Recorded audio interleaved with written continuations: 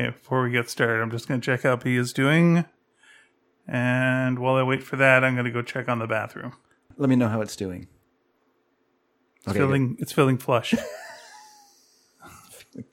All right, let's start. It's got a sinking feeling. Oh boy, it's feeling a little tubby. Yeah, that's about as good as it'll get. Sure. Oh well, I tried. It's feeling like someone pooed in it. Yeah, that's it. Right. Stop drilling, you struck oil.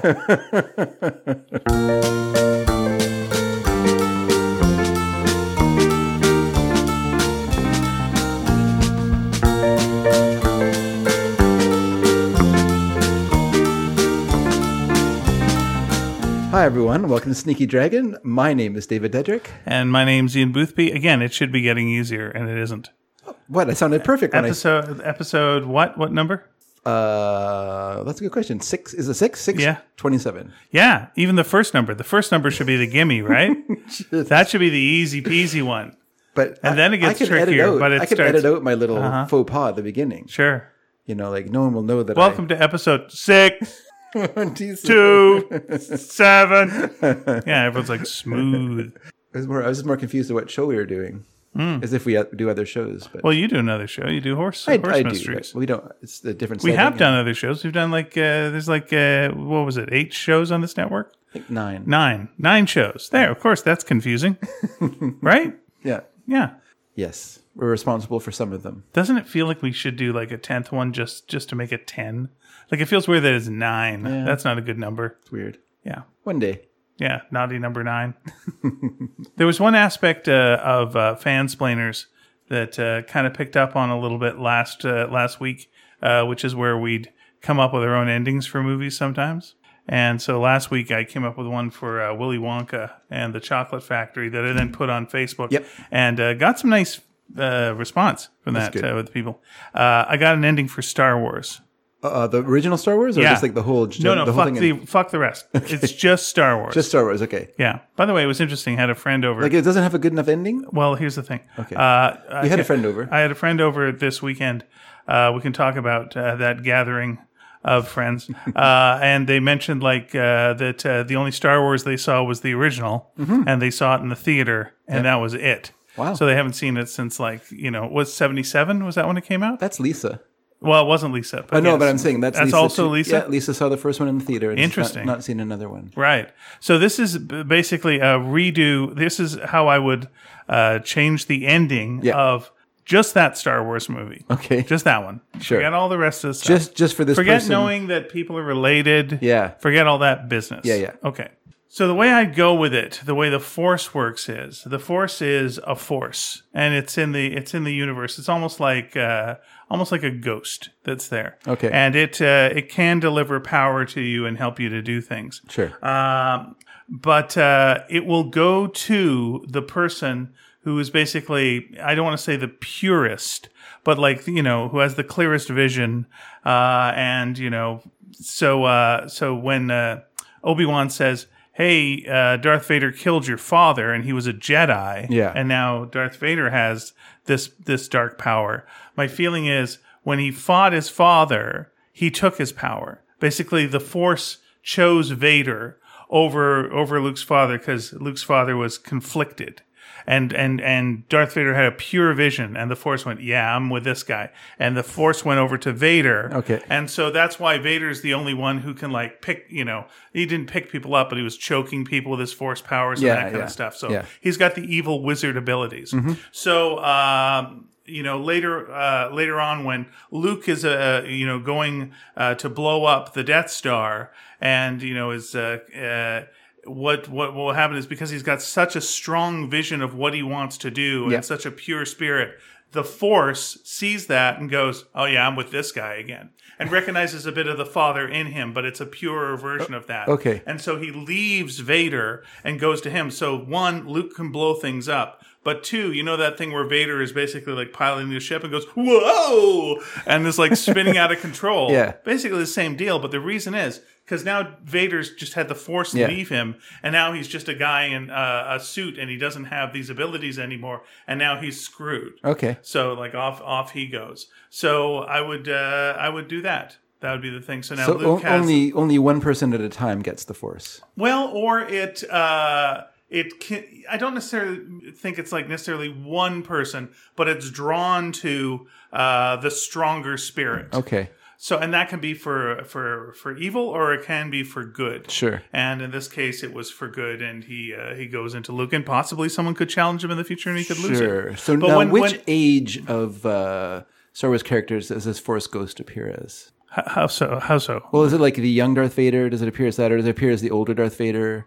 Does it appear as like a young Obi-Wan Kenobi? I think it's just a Force played you don't by- see. Oh, okay. But I also think like there's that line where Obi-Wan says, you know, if you strike me down, I'll be more powerful than you could ever imagine. Yeah. What I think is like there is a bit of Force in Obi-Wan, and when he's killed, that Force is released.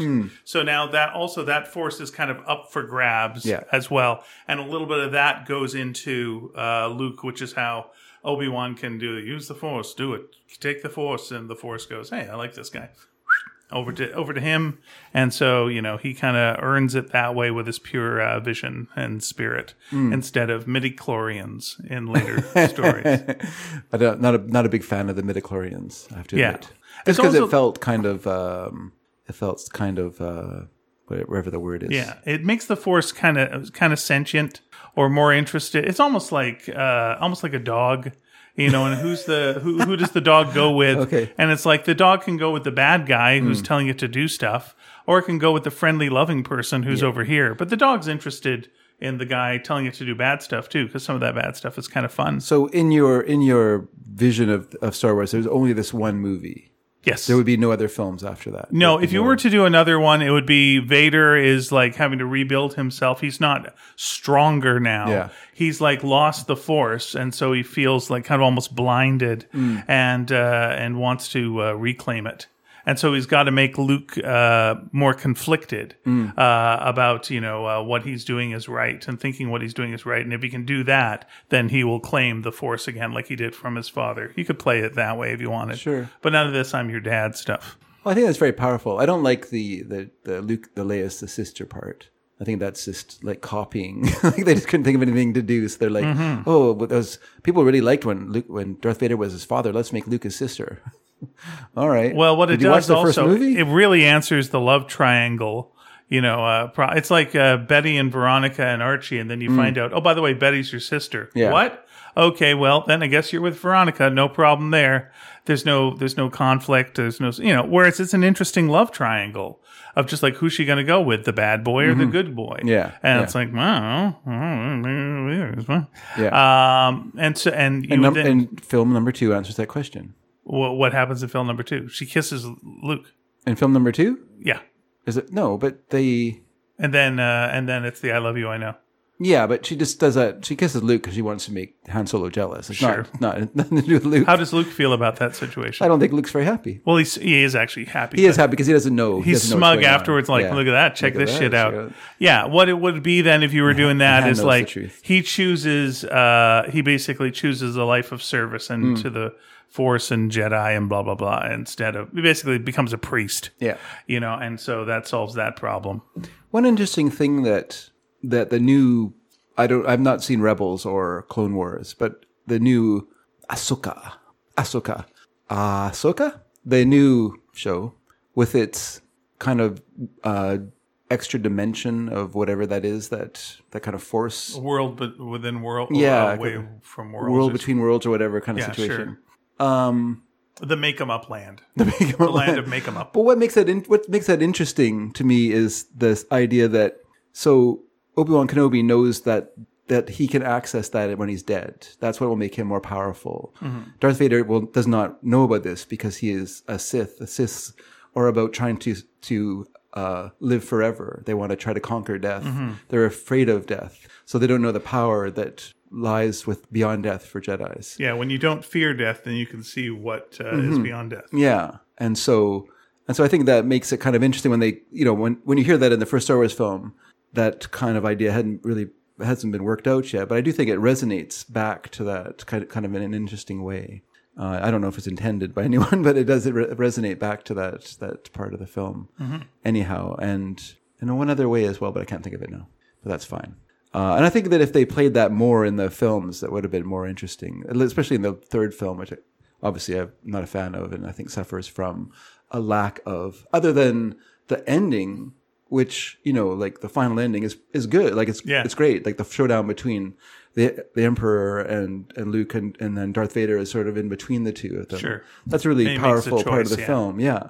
The rest of the film it's not great. And that's nothing to do with the Ewoks. I have no problem with Ewoks or any of that kind of stuff. I just think that a lot of the character lines had finished in the second so you're just movie. killing time until you get to the scene. Yeah, exactly. Yeah. So you have like the silliest rescue ever seen. Yeah. And then, then the very long drawn out, attempt to get into the new Death Star, which is, it's just... Another Death Star. Yeah, exactly. Once again, I always say like the greatest salesperson in the world is the person, and again, that was the second Death Star, but like the person who sold, the bad guys, the third Death Star. Sure. Like that person is a great salesperson. It's like, listen up. Yeah.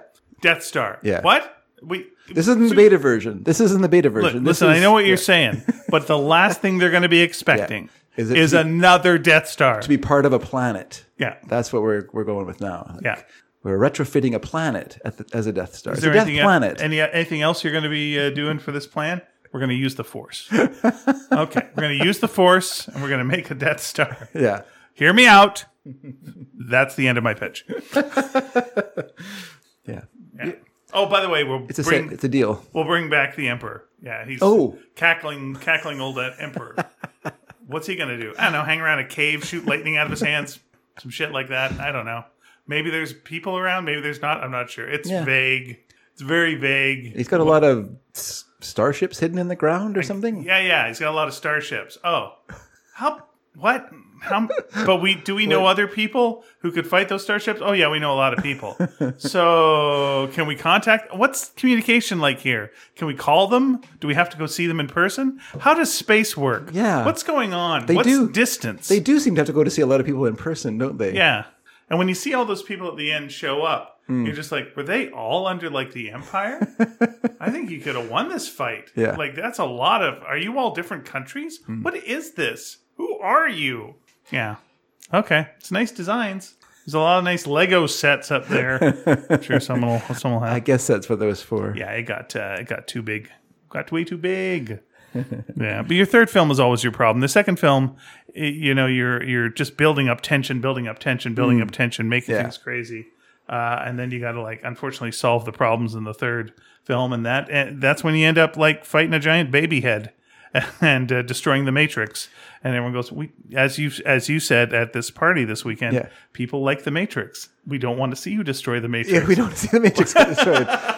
And I do think all those movies would have, obviously Keanu Reeves could be the star of each film, but it would be almost more interesting if he played a different character in each movie and awakened as a character, because as he's an avatar in a Matrix, he can be the same looking person who's been in some way, brainwashed into the Matrix and his power diminished by being subsumed into this thing, and they're attempting to control him and other versions of him within this thing. Our friend Steve Scroche was at a party we were at this weekend, upstairs from this very studio, and he was one of the storyboarders and designers on the Matrix movies and most of the Wachowski films. So we got into a discussion of the Matrix this weekend, and he's pretty clear-eyed about them. He's not, obviously they paid for a big part of his whatever he has in his I like life. that we were giving him notes on the most recent film. It's and here's what we think. But oh, that's good. He didn't disagree. That's useful. No, he was agreeing. Yeah, and I won't say what the notes are, but it was one of those things where just yeah, the movie's out. Yeah, there's nothing you can do about it. Nothing you can do about it. But here's the other thing. Here's what you should do. Yeah, it's okay. When you're an enthusiast, I did like that he said they always pay way too much attention to the characters that no one likes. Yeah, maybe. Yeah. So yeah, it's true. That's yeah. you've got Neo. Everyone loves Neo. Why are you spending all this time with other characters? Like, I think because Neo's arc was done. well, yeah, That was the first movie. So like we got a second movie. What do we do? Do we have Neo reset and he's like now just a mess again? Or Yeah. like, no, he's fine. You can't do that. Well, then we got to focus on someone else. That's It's like, but that's how about what a I whole think. land of people and have how about they dance for a while? How about they have a big rave? Okay. Raves are popular right now, right? It's the mid '90s. We can have raves. I don't even know when that movie And came is this out. better I guess it's the end of than- I guess it's the mid. The world of the New 90s. York that Neo lives in the first movie. Yeah, because they're dancing and they're all having good, sexy times. Like, oh, okay. And That's the right. robots hate it. The New York of Matrix, also known as Sydney. I just think that because as I said, also said at the party, no outcome could be better than how you feel at the end of the Matrix when he Sure. flies up into the sky. Nothing you can do after that will ever make you feel as good at that moment following that story. So you need to start again in the next movie and just create a new arc for a new character that ends in him flying in some way or something happening that feels completely freeing and wonderful, and do that for the third one. And somehow you end it there, or you don't. You can just carry on if you want. It's weird the way that one of my favorite Matrix things. I mean, the first Matrix is, of course, that's the thing. It's great. Second best Matrix to me is the video game. Because Okay. the video game ties in with the movie like real clear. Like there's things where, you do a whole bunch of stuff and then you end up in a scene in the movie and you feel like you were participating in it. And I'm like, yeah, this is right. Like the Matrix and video games go together very, very well. And now I'm more immersed in this world because I'm actually in this world. That's great. This did take me to a different place with this storyline, and there's different aspects to the storyline that unfold. Perfect. That's great. Not just sitting back from a distance watching stuff happen and it's like, that's good. Yeah, he's fighting on a truck. It's good. Well, that's the thing. Like if you watch the second one, it has that great highway sequence, which is so fantastic. And it could just be like part of a different storyline with a different character. Like incorporated into that to do it. I just think I don't know. And I do just like feel that Morpheus doesn't die in the first movie because it really looks like he's going to die. He's the mentor character. He's the Obi-Wan. Yeah. Everything's set up. He's very powerful, knows it all. And so your smart move story-wise is you kill the know-it-all guy so that the other guy is now in more danger. But, it's just like it's better to have him around. And it's like, yeah, it is. Yeah, it's more fun. It's an interesting character. Don't kill them. And when he appears to that next version of Keanu Reeves in the second film, and awakens that character to his powers. Yeah. And then he gets a bunch of birds, and then he talks to John Wick, and you're like, "Are you the same guys?" Because it feels like, I mean, that would be the Feels like thing. you guys are fans of a movie that we've all seen. Well, what you do then with the next John Wick movie is you because whatever the way that last movie ended, not going to say, they'll wake up and it's like that was a thing of the Matrix. Just I wanted to keep you guys busy. And so, ran you through that scenario. And it's like, yeah, of course. That's why it's those guys. That would make sense, I guess. Yeah. And then Ian McShane turns into Trinity. And you go, oh, you were Trinity the whole time. Yes. It's obviously hard for films because, the nature of movie making is no one plans, unless you're making Lord of the Rings, no one plans a trilogy. You work really hard to get one movie made. Yeah. And you make that movie as good as you can, as good as it possibly can be. And you hope that, it's popular. And then suddenly it is super popular. And now everyone's like, well, what's going to happen next? And now you're like, oh, and really consider There's a real that. difference between story and series. Yeah. Yeah.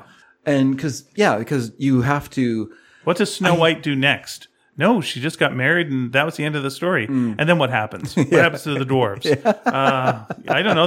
They're still friends right. with her, I guess. they start a corporation and one of them becomes evil and starts to Yeah. push the other ones out and becomes a ecological disaster. And the other dwarves have to stop him, but they still Right. love him, so they have to save him from himself. Yeah, and they keep stealing Doc's drugs. Is it Doc who does this? Oh my God. Well, you got to have performance enhancing things, and Doc ethically can't give them that. And then you find out that's why Sleepy is so sleepy. it's taking a turn into a place I didn't want it to. Drug addicted dwarves. Okay. But yeah, you're right. You have a completed storyline, and then Yeah. it's like turn it into a trilogy. Oh boy. Okay. Well, I mean, and it makes sense what the Wachowskis did, which is then turn the story to other characters. Yeah. But as you say, then I don't care about the other characters as much. Yeah. I care about the main character, but then you really have to mess up the main character's story that you liked Yeah. to make a second film and then a third damn film. Yeah. What do you do? And it's just, and It's a good challenge. the problem is like no one wants to go back to whatever it's called, the real world place that everyone dances in. But you go there and it's not even fun there. Like it's just politics and people like, talking to each other in very serious ways and they're all mad at each other. A lot of philosophy 101 class stuff. Well, that's later with the architect and all that. Yeah. I mean, yeah. It's not, there's no payoff there for. Yeah. Does anyone actually like live in the moment and not philosophize about the meaning of existence? Like I feel personally, I think that like the new Mission Impossible: Dead Reckoning, because they knew it was a part two, like a part one and part two. At least it was planned that way. Now apparently it's been pushed a year back, so it's coming out not in 2024 but in 2025. Okay. And then Paramount has decided that it's not going to be part two, so it's just going to be Dead Reckoning for the first one. And then the second one's going to have a different name now, I guess. Okay. It seems crazy to me because you've already introduced the idea that it's a part one to a story. And the movie itself follows that plot as well. It ends, I do think that it completes the arc of Grace's character, of the Hayley Atwell character. But then you still leave like the kind of main storyline hanging. So you do get like a arc to the story, and then also a kind of a cliffhanger, with Tom Cruise's character disappearing with the key and what's next, etc. But yeah, most films that do follow that, they just, the arc is within the movie, and then that's the end of it. There's no like continuing sense of what comes next. Even Star Wars, where there is a sense of what comes next. Like what comes next? You've blown up the Death Star. There's still an empire out there. You have destroyed like a major weapon that they created, but you haven't conquered like the empire itself. Like that's a hard thing to do, And I mean, the reality is, even in 3 films, could they realistically do that? Besides the fact that they killed the emperor in the third one. Yeah, it's also that weird. Kind of takes care of the empire, I guess. Yeah, it's also weird too. Like if if there's an invasion of Europe, where do you run to if you're, a country? Yeah. But like if there's, if an empire has taken over space, seems like there's a lot of space. There's a lot of space. You could probably get away from them and go somewhere else. And there seems to be a lot of inhabitable planets. And then those planets are pretty big. Yeah. Like, I don't know how you police that shit. Like, how do you, just go somewhere and live somewhere? I remember one time playing a space-based role-playing game, and I just said, oh, I'm going to ram this guy's ship. It was like then someone said, oh, you can't do that in the game. There's no ramming of a ship because space is too big, so it's too easy to evade that kind of maneuver. So there's just, so it's not even like a possibility of it happening in the game. So like, oh, okay, well, I guess I'll do something different. Yeah, you go like, in the first Star Wars, you got Uncle Owen and Aunt Beru, I think. Yep, that's right. And, they're working the moisture farm. And it looks terrible. And, the best place in town is called by Obi-Wan the worst place, the greatest hive of scum and villainy. Yes. And we didn't He's pretty judgy, though. He's very judgy, and we haven't even got into Jabba's places, like, not also everyone, on that world. It's possible not everyone feels that way. Okay, yeah. And let's just go with the first movie. We don't know... Well, we do know Jabba's around, because Han owes money. Well, this makes no fucking sense now that I'm thinking about it. What? You got Han Solo owes all this money to Jabba the Hutt. Yeah. Right? Yeah. Okay. Why are you on Tatooine when Jabba's palace is right over there? You knob? What's wrong with you? Be on any other planet would be fine. But he's down the block, man. Yeah. What's wrong with you? That's just bananas. You moron. Anyway, but Beru and Owen, they're running their little business there, and they're a moisture farm and what have you. And they're like, why don't you live on another planet? Why don't you live on another planet that's not this? Well, and I know we have a reason later on that they're hiding the kid, but also moisture farm. why the fuck do we need this? There's worlds of water that are out there, and I know. Wait, that's probably pretty expensive to be shipping water around. I guess so. You're just scraping along. I mean, the thing is like you could say that about anyone anywhere that's like not nice to live in. Like, yeah, get out of there. But life circumstances that aren't always cost money to live. Yeah, to it's leave a like place. your only skill water farming. Is that all you know how to do? They've all they've ever done. I guess His father was a moisture farmer. His father's father was a moisture farmer. His mother's mother was also a moisture farmer. Yeah, they're all moisture farmers. and all these people seem to be flying in from It seems just too easy to fly to the world that's all water. What's the world that's all water? They got like those worlds like when in the whatever the previews, not previews, prequels. Prequels, okay. Amidala and Anakin, they go to a world that's like all water. All right. Yeah. Oh, and the one that they, They also go to one that's all sand. Misa, sorry that Misa have this offensive accent. Gungans. The Gungan world, that's like mostly water. They're all swimming around. They're doing stuff. That's an ocean. Isn't that world. where Amidala's from? Is she from there? She's from the same place as Jar Jar Binks, Oh, well, right? there you go. She's from a water freaking world. Partly water. Yeah. Because Lots they of live water. on land. Okay, and there's this mostly water world is like other worlds. There's lots of water out there. Mostly Waterworld is the Kevin Costner sequel to Yeah. Waterworld. By the way, that world that the Jedi live on that's all technology and doesn't look like it's got any woods at all on it, where are they getting water from? Which is that? Sorry, where are we That's talking the about? one where like the Jedi Council is, and it's like all city. Oh, on like, the Senate, the Senate planet. Or whatever it I is, don't even know it's a Senate planet, but yeah, it's like you don't see a damn tree on like any of that. It looks like it's all city, and it's like where are you getting your water from? Sure. What's going on? See, that's a good like example of the problem when a religion becomes too closely entwined in politics. Are you talking in the reality of Star Wars Yeah. or Star Wars? We're talking about the reality of Star Wars. Okay, because Star Wars also has become a religion to a degree. Okay. I mean, people are fond of it, overly fond of it. I guess I don't know if it quite qualifies yet as a bona fide religion, but I think Jedi does count as a religion to some degree. Like there's some places you can count it as a Is that religion. right? Yeah, but I would say like your love of Star Wars could definitely be. It's got similarities. Yeah. It's definitely got cultish qualities. It's more mainstream than most cults, but it's got cultish qualities to it. You can't say anything negative about certain things, if you ran down the list. Yeah.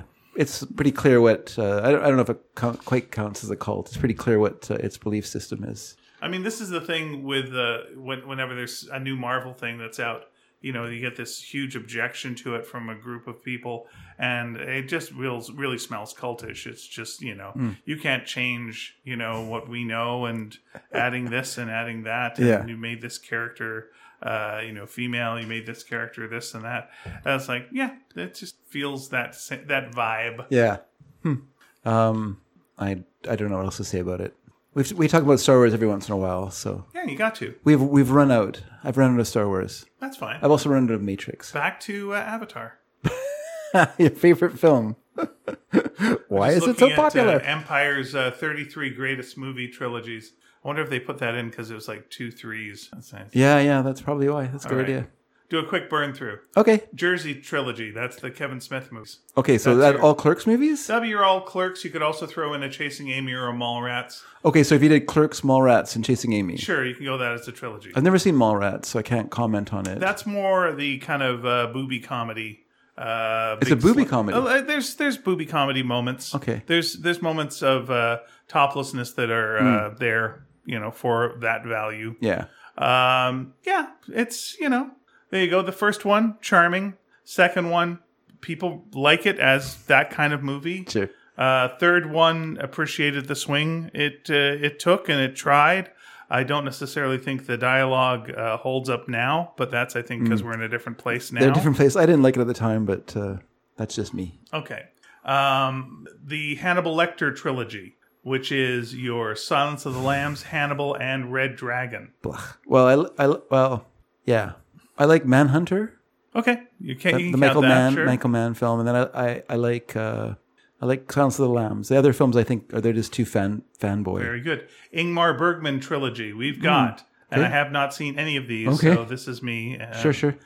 Through a Glass Darkly, Winter Light, and The Silence. Gosh, I've seen quite a few Ingmar Bergman films, yet I have not seen any of those. All right. Mission Impossible, Mission Impossible 2, Mission Impossible 3. I Mission mean, Impossible, the first one was Yeah. better than it had to be, surprising with all the deaths. I prefer the second trilogy, Okay, 4, yeah. 5, and 6, from Ghost Protocol to Fallout. Yeah, much like, and we'll probably get to this, Fast and the Furious, it just got more fun as you went along. Trilogy I think of, this technology allowed them to do more. yeah. You know what I mean? I think they didn't have to prove. Well, I don't want to say they have to prove themselves as much. They didn't have to prove that the formula worked, so that they could like concentrate on the stunts and make those more fun and more outrageous and less. We got to establish the world. They get it. You set up. There's a mission. There's a crazy person. They're going to take over the world, and so it's an excuse for Tom Cruise to almost die and jump off buildings and to do things and ride motorcycles backwards. And there we go. And we're going to have a lot of fun making that happen. Yeah. Yeah. I think of the first 3 films, although I really like the performance by him. I can't remember his name. Tom Cruise? No, the villain in the third film. Oh, yeah. Philip Seymour Hoffman. Yes, Philip Seymour Hoffman. Thank you. Actually, my favorite of those is the first film. I think that's the one that has the most fun with what was Mission Impossible of that time, and it's just well made, and it has the most iconic scenes in it. The scene of lowering down into the room, Yeah. and the train sequence, I think, are just 2 really great. I liked the second one at the time, less so now. Mm-hmm. I like the rock climbing off the top. Is that's very fun. exciting. That's fun. Motorcycle fight, which makes no sense. It's so silly. I like the villain who was the guy who was going to play Wolverine, but he was doing that, so he didn't. Yeah. And then a better Jackman, actor plays him did the for- role. Yeah. Yeah. And so it all worked out great. But the third one I found too mean at the time. Like the opening was so dark Yeah. that it was like, that kind of put me off it. And I really liked the opening of it. You're talking about Felicity. yeah, the character dying. Yeah, and I yeah. was like, ugh. It's so well, I mean, it is of course terrible, but I think that's It what makes sets it it up, effective. And the way they did her death is so great with the eyes Yeah. slightly going off, and you're just like, oh, that's because it it just really makes everything that Hoffman's character does after that so horrible. He just seems like such an evil person. Yeah. And it it definitely ups the stakes. But I agree with you. I think all those films, including one which I do like a lot, is they'll have weaknesses in them, like in terms of story, that it seems like the next films, they understand how to tell the story better. And we were out of the blue screen Yeah. then too, which is good. Where the first one has some good stunts, but it's very blue screeny stunts that you can, especially now with like better screens, you can go that helicopter. Well, a lot of it's actually happening too. Living Dead, Night of the Living Dead, Dawn of the Dead, Day of the Dead. Well, funny, we were talking to Nina, and she said Day of the Dead was her favorite film just because it's more about the politics of the post zombie world, which is interesting. I've personally found it kind of dull. But I do think it is a good like arc in terms of it makes sense. I don't know if it's an entirely successful film. I almost feel like they're making it up as they go. But they all kind of feel that way anyway. Yeah, I like that. Probably Dawn of the Dead's my favorite. Yeah, I think Dawn of the Dead is the best one. Mariachi Trilogy. That's your El Mariachi, Desperado, and Once Upon a Time in Mexico. So did he stutter? So that's like the first film is telling the same story twice. So. Yeah, but with a much bigger budget for the second time around. So I don't know. That it's like 3 years later that he did Desperado. Wow, I thought there was more time between those. But yeah, I'm going to say I don't even consider that a trilogy because I feel like a remake of one film doesn't really make a trilogy. So you don't think it's a trilogy for? Because it's not the same actor as well. It's not Antonio Banderas in 3 films. Do you think? Yeah, it's got a real Evil Dead 2 kind of vibe to it. And then Army of Darkness is a completely different movie. Yeah. Okay. I still would rank that as a great trilogy, though. This is the the Millennium Trilogy, which is Girl with a Dragon Tattoo, Girl Who Played with a Hornet's Nest. Played with Fire. Played with Fire, sorry. And the Girl Who Kicked a Hornet's Nest. Kicked a Hornet's Nest, okay. I think the I've Girl only Who Got a seen Boob the Job. First one. I've seen all 3 of the Swedish ones. But I would say that it's a case of like, first one, really good. Yeah. And then diminishing returns. Such diminishing returns that you'll actually get a broken neck, how quickly you have to drop your expectations for Oh, the okay. second Well, film. speaking of that, Blade, Blade 2, Blade Trinity. Blade starts It's fine. really good. Yeah. Really good. Nightclub scene, really good. Goes okay. Yeah. Goes okay. It just suffers from its time. Yeah. It's kind of a clunky movie time, Right? and it kind of suffers from that, kind of clunky stunts, and it's okay. Yeah, who knew it was going to be? If you'd known your movie was going to be good, you would have made your movie better. But by far, like the most successful Marvel movie up until 1998, I would say for sure. Yeah. Then you got your Blade 2, which you're like, wow, there's some amazing visuals in that. Yeah, Great character stuff. It's fun. Yeah, Yeah, and, real fun. and it has like a sense of. It gives you a better sense of like the social structure of the vampire world, where the first film Yeah. just feels very. You just don't really understand what's going on. Yeah, Del Toro in the second one, really does establish a real strong world. He can give you a great surreal world, in his movies that you're like, this is tangible. Yeah, like, and you can smell this. Yeah, all his world. films are like that, right? Even something Yeah. like Mimic or Chronos, like his Yeah. early films, they all feel very much like, Yeah, the this story, you're is like, real. yeah, This is a yeah, real this is place. real, yeah. yeah. And he does it in a very economical way as well. If I It's very opened the good. drawers, there would be something relevant inside these drawers. Yeah. Yeah. And then you got your third film with Weird Dracula. And then it feels like Blade just leaves for a big chunk of time. Ryan Reynolds hiding in goes, his trailer. anyone going to do this movie? Okay, I'll do the movie. And shows up and is being proto Ryan Reynolds that we'd see later on. Yeah. The smart Alec. Okay, well, this one's the most important one. I don't even know why it's not number one. Okay. The Mighty Ducks trilogy. That's Mighty Ducks. I have not seen any of them. D2 and D3. D3. Okay. Okay, there we go. Austin Powers trilogy. International Man of Mystery, Spy Who Shagged Me, Goldmember. Fine. I'm gotta admit, They're I've comedy never been a films. big fan of those movies. They're a fun time at the theater. Yeah. You're having a nice time. Everyone's having a nice time. Yeah. And then, by Goldmember, you've got Tom Cruise in the opening and Steven Spielberg. And it's like, we all get it, right? Everything fine? Yeah, we're fine. It's all fine. It's fine. It's all fine. It's candy floss. Nom, nom, nom, nom. You're The good. first one has the scene of the person doing the 5-point turn with the golf cart in the hallway. Yes. That's the best part of the movie. That's pretty good. Mad Max. So Mad Max 2, Road Warrior, and Beyond Thunderdome. I haven't seen. I've got to watch Beyond the Thunderdome again because I saw it once. I saw it in the theater. I saw it after I saw Pee-wee's Big Adventure, which was shown as a preview before the movie, before Mad Max, and it really outshone Mad Max by quite a distance for me. And so I've always had a like. And the first Mad Max it's okay. It's fine. It's okay. The second one is brilliant. Like it's just beyond great. And then the third one, I just was a bit of a flat pancake for me. It's similar to me to the third Indiana Jones movie, where it just feels like, this is in a studio. Like it just feels, it's not gritty. It's not there. You're not in the desert. I mean, the horrible thing is like Miller's friend and production partner had died during location scouting for Mad Max Beyond the Thunderdome. So he was going through this big, thing of grief. Like I was talking about this with someone else. Like George Miller was a doctor. Like he trained as a doctor and was a trained doctor. And he and his friend, I think his name was Burt There's Kennedy. never a time, by the way, that you hear a George Miller story and don't go, what? Yeah, that's right. They were like after hours paramedics. So they would just drive to emergencies and stuff like that and treat people for money. And so they would get paid. Yeah. And that's how they raised money for the first Mad Max movie. And then, that was popular enough that they were able to get funding for their next film. But the interesting thing about Miller is that The Witches of Eastwick is the only film he made that was a studio movie, that he was hired by a studio and brought in to make a movie. Every other film, he produces it. And so he raises the money for that film.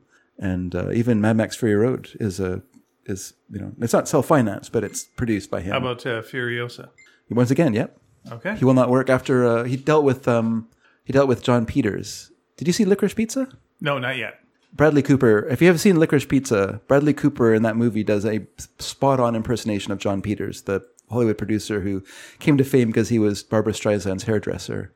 And I think I've told this story on the show before, but I'll tell it again because I just love this story. Please.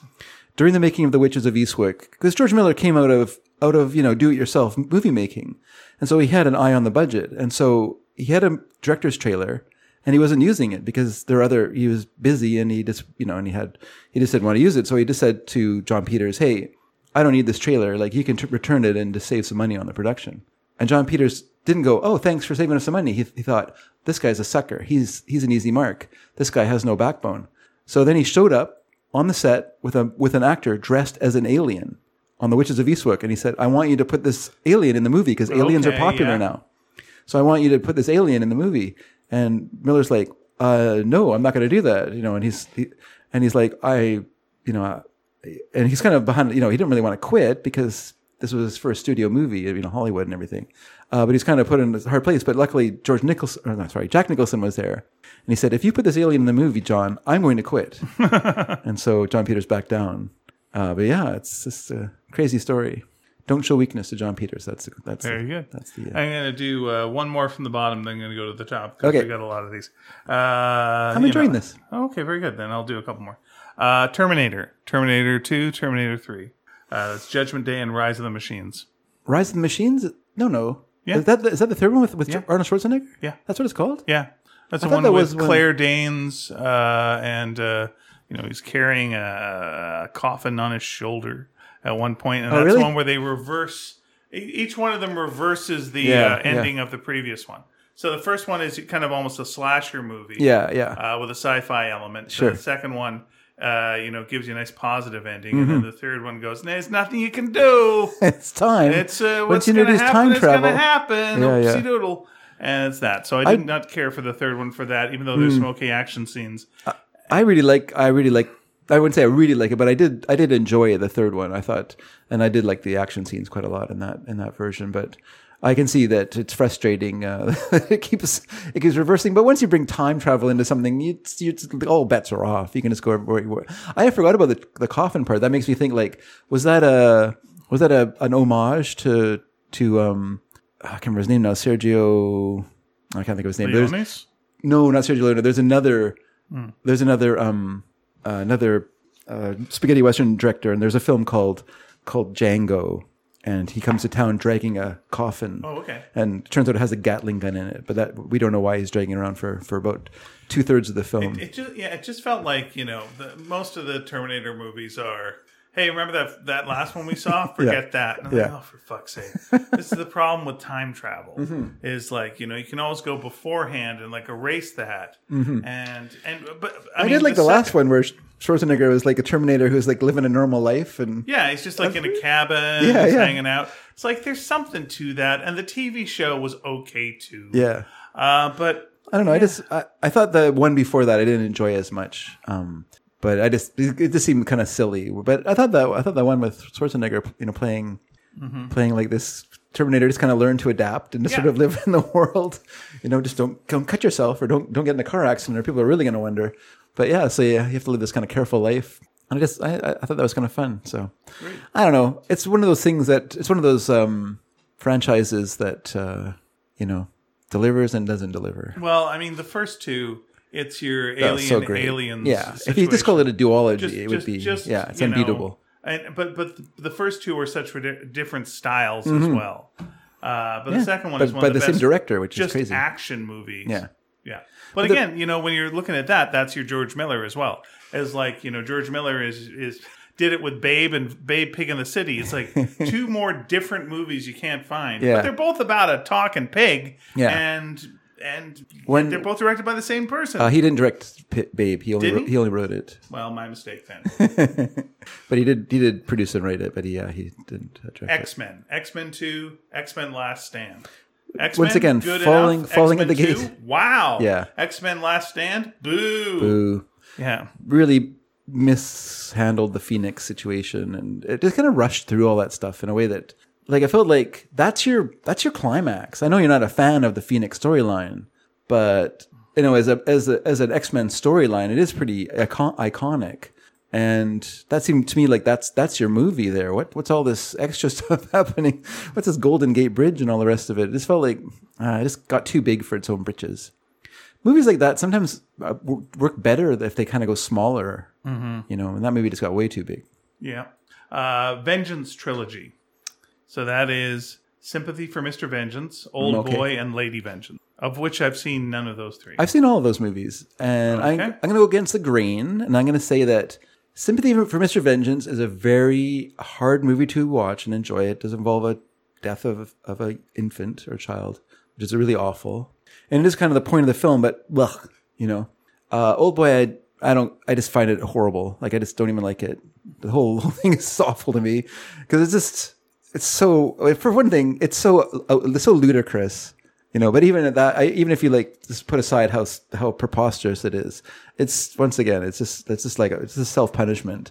Lady Vengeance, though, is actually kind of I want to say entertaining. They're all very painful movies to watch, to be honest with you. They all require a great deal of steely nerves to get through all those films. He's a very good filmmaker, but he has a perverse sense of humor. Yeah. Okay. Spider-Man, Spider-Man 2, Spider-Man 3. Once again, Bunch of Raimi. falls to the last hurdle, and but the first two are great. I think Spider-Man 1 and Spider-Man 2 are great. Spider-Man films. 2 is it's so good. Yeah. So good. It's the movie. It's the superhero template, really. And there are good elements of Spider-Man 3, but boy, there's a lot of other stuff. Well, just a case of too big. Yep. Like a movie, sometimes, like I said, it needs to get smaller. Sometimes you can't. If you keep getting bigger, like what are you doing? Like where can you go with that? Right. Speaking of which, Die Hard 2, Die Hard with a Vengeance. Die Hard is great. I really like Die Hard 2. Die Hard's pretty close to perfect. It's pretty close to perfect film. And I don't think Die Hard 2 is a perfect film, but I think it's a lot of fun. And I do think it's a great just a setting. Good quality action movie. Yeah, it's a really, really well made action film, and it still keeps a lot of the elements of the first film in place. It has William Atherton, like the same characters. Has William Atherton as the creepy journalist. It has Bonnie Bedelia being strong. It has John McClane flying up in the air towards the camera on with the strapped ejector to a seat. And this is great. I mean, it's just once again, it's preposterous, but it's a lot of fun. It's interesting. He's is that William William Atherton? Yeah. Okay, so like his villain characters, in the 80s were a guy who works for the EPA, yes, journalist, and then a college dean. So it's like okay. Those are interesting characters. Interesting choices. That those are your villains. Is someone who's in the education system and journalist who's trying to get the truth out there, and you're all just in the way of people trying to run their businesses and the cops who are trying to get their job done. And it's like there's a lot of real right wing messages in who you choose for your villain. Yeah. And in that case, it's like it is. If this damn liberal would just get the fuck out of the way, us libertarians can do what we want to do. We wouldn't have a marshmallow man in the goddamn city, and he deserves to be drowned in a whole bunch of hot marshmallow. It is rather odd, isn't it? Yeah. However, I do think that would kill you. By the way, I mean, the point about the character in Die Hard, though, is that he kind of doxes the family. Mm-hmm. He reveals who they are, so then the villains know John's weakness. If he hadn't been a muckraking jerk and done that, and he gets a bop in the snoot, and also threatens a migrant worker. Yeah, I mean, the third film. It's diminishing returns. It's fine. Samuel L. Jackson is fine. I don't think Jeremy Irons is very good in it. They're solving. There's I'm mad at what you did to my brother. Yeah, okay. Come on. What brother would care? Seriously, I have brothers. If they were trying to blow up a building and steal all the money from it, I'm not that concerned about getting vengeance for them. Mm-hmm. I have no sympathy for Mr. Vengeance. Ah, very nice. Pirates of the Caribbean 1, 2, 3. Curse of the Black Pearl, Dead Man's Chest, At World's End. I've only seen the first two. Does the third one have Penelope Cruz in it? Ooh, good question. You haven't seen it either? I have seen it, but I don't know. It all blurs together. I know one has a Kraken and one has him getting out of the Kraken. The Kraken is the second one, I believe. Or maybe not. Maybe that's the third one. When does Davy Jones show up? We've discussed this where I went to the bathroom and came back and the movie was over because I assumed, well, it's not going to end now. That's me too. Whoops, credits. That's the same thing. I was walking to the bathroom with Mary. This when she was younger, and we'd gone to see it at the drive-in, and we were walking towards the bathroom, and I'm sort of looking at the movie over my shoulder, just thinking, well, this is just what do they call those scenes? Were they exploit the audience?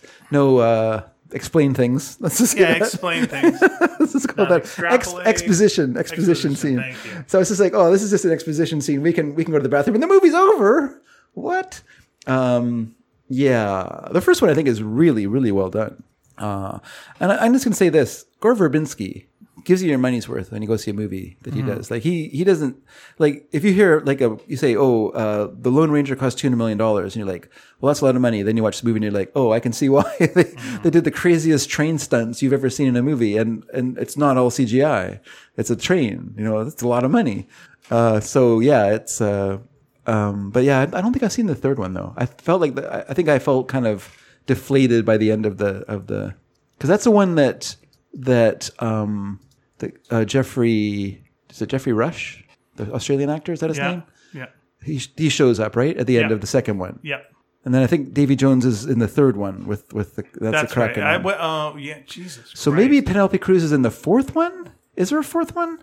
I have no idea where they are. No one knows. There might be a fifth one. I think there's a fifth one. There's a fifth one, but not with Johnny Depp or you know what? or the any of the less other. we know, the better. Yeah. We're gonna walk away from this one and just go to Aliens, Alien 3.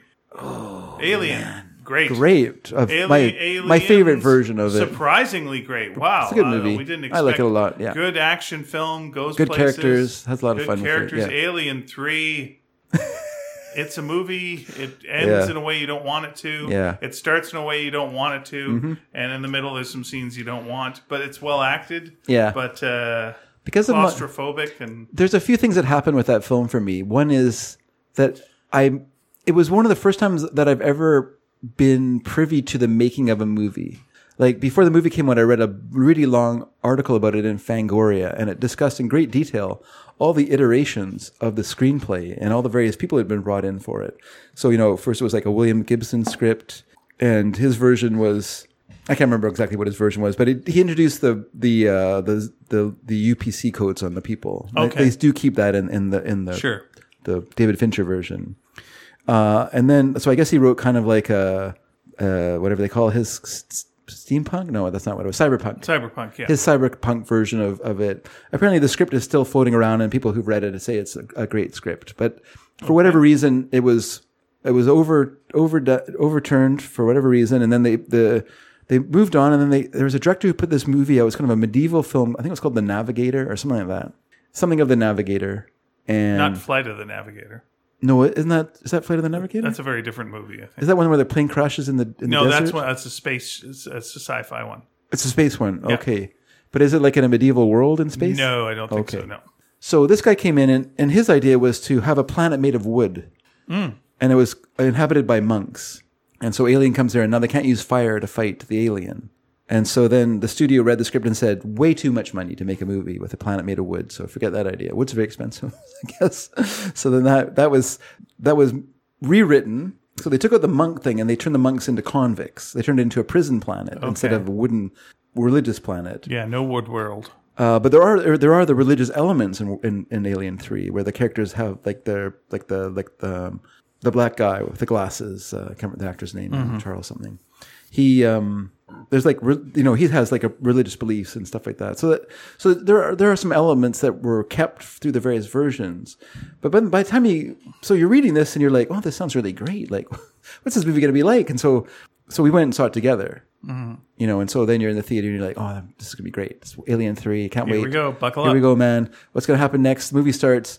We discover that Newt's dead. Yeah. The Michael Biehn character's dead. And then, so Sigourney Weaver is the only survivor of this crash or whatever happened to I can't remember now. Were they killed by the alien and then it laid its eggs in her or whatever? Yeah. And you're just like, oh, what? And then it's a movie and you can't tell who anyone is because they're all shaven-headed guys. And you're just like, what's going on? And I guess it had the kind of neat thing with the aliens crawling. Yeah. That was kind of neat. Guess so. Yeah. But other than that, it just felt like a bit of a non-starter. And then also it's complicated. I have a really complicated relationship with David Fincher. He doesn't know me. I have never met him. Right. But I just find all his movies like very frustrating. I can never quite absolutely enjoy a David Fincher film. I do really like The Girl with the Dragon Tattoo. I think that's a really good film. I think it's a really good film. But all the rest of his movies, I've never seen The Social Network just because I had been bitten so many times by all his movies that I stopped seeing them, and then I did go see because Lisa wanted to go see The Girl with the Dragon Tattoo, so we went to see that. And then Mary wanted to see The Killer, so I did see that. But all his movies, there's elements I like about them. There's elements that I find kind of off-putting because I feel like he's kind of like he's like the modern sort of Stanley Kubrick or Ridley Scott, where it just feels like all the movies are very technical, but very cold at the same time and and there's no real understanding of human behavior. So, yeah, that's my feeling about David Fincher. Fight me. All right. Evil Dead 2, Army of Darkness. Great all the way to the end. Yeah, and each one's different. Very different styles. But all of them are different. Like the first one is just like an out and out, kind of like Terminator, out and out drive-in movie. You know, both of those movies are like that. Like Terminator was basically made for Roger Corman, so it has to have boobs and it has to have a certain amount of violence, and it has to follow a particular 80s template. And then Cameron had enough money for the next film to kind of make a movie for himself. And so you get a more Cameron-esque movie for Aliens 2. Or for Terminator 2. And so same with the Evil Dead, you get a very strict follow the template of a horror drive-in movie at that time. You have to have a rape sequence, which they didn't want to do. They did it in a very clever way, I think, considering they had to have it in order to get the funding to have their movie made. They did it in a way that's at least clever. It's not like an out and out, just guy raping girl. It's like it's like an occult sort of thing. And so, it's awful, but, it works within the movie, But the second one is just absolute insanity. It's just like a slapstick horror movie that, briefly tells you the story of the first film and as quickly as it can. And then partly because they didn't have the rights to the first film. Mm-hmm. So they had to redo it all for the second film. And so that just go from there. And, but it's great. It's so great. Yep. And then the third one, I think, suffers from the usual thing. It suffers from lack of money, studio interference, and just your own sense of we saw Evil Dead 2. It's so great. This movie is going to be even greater. Oh, it's not? Oh, darn. But it's not bad. It's still fun. Yeah. I just think there's a really great cut out there if someone wanted to do it. Because I've seen 3 different versions of it. And all of them have good things, but they're always missing the best thing from the other versions in that when you watch. So you watch one and has a really great sequence with the miniature ashes. And you're like, oh, that is such a perfect sequence.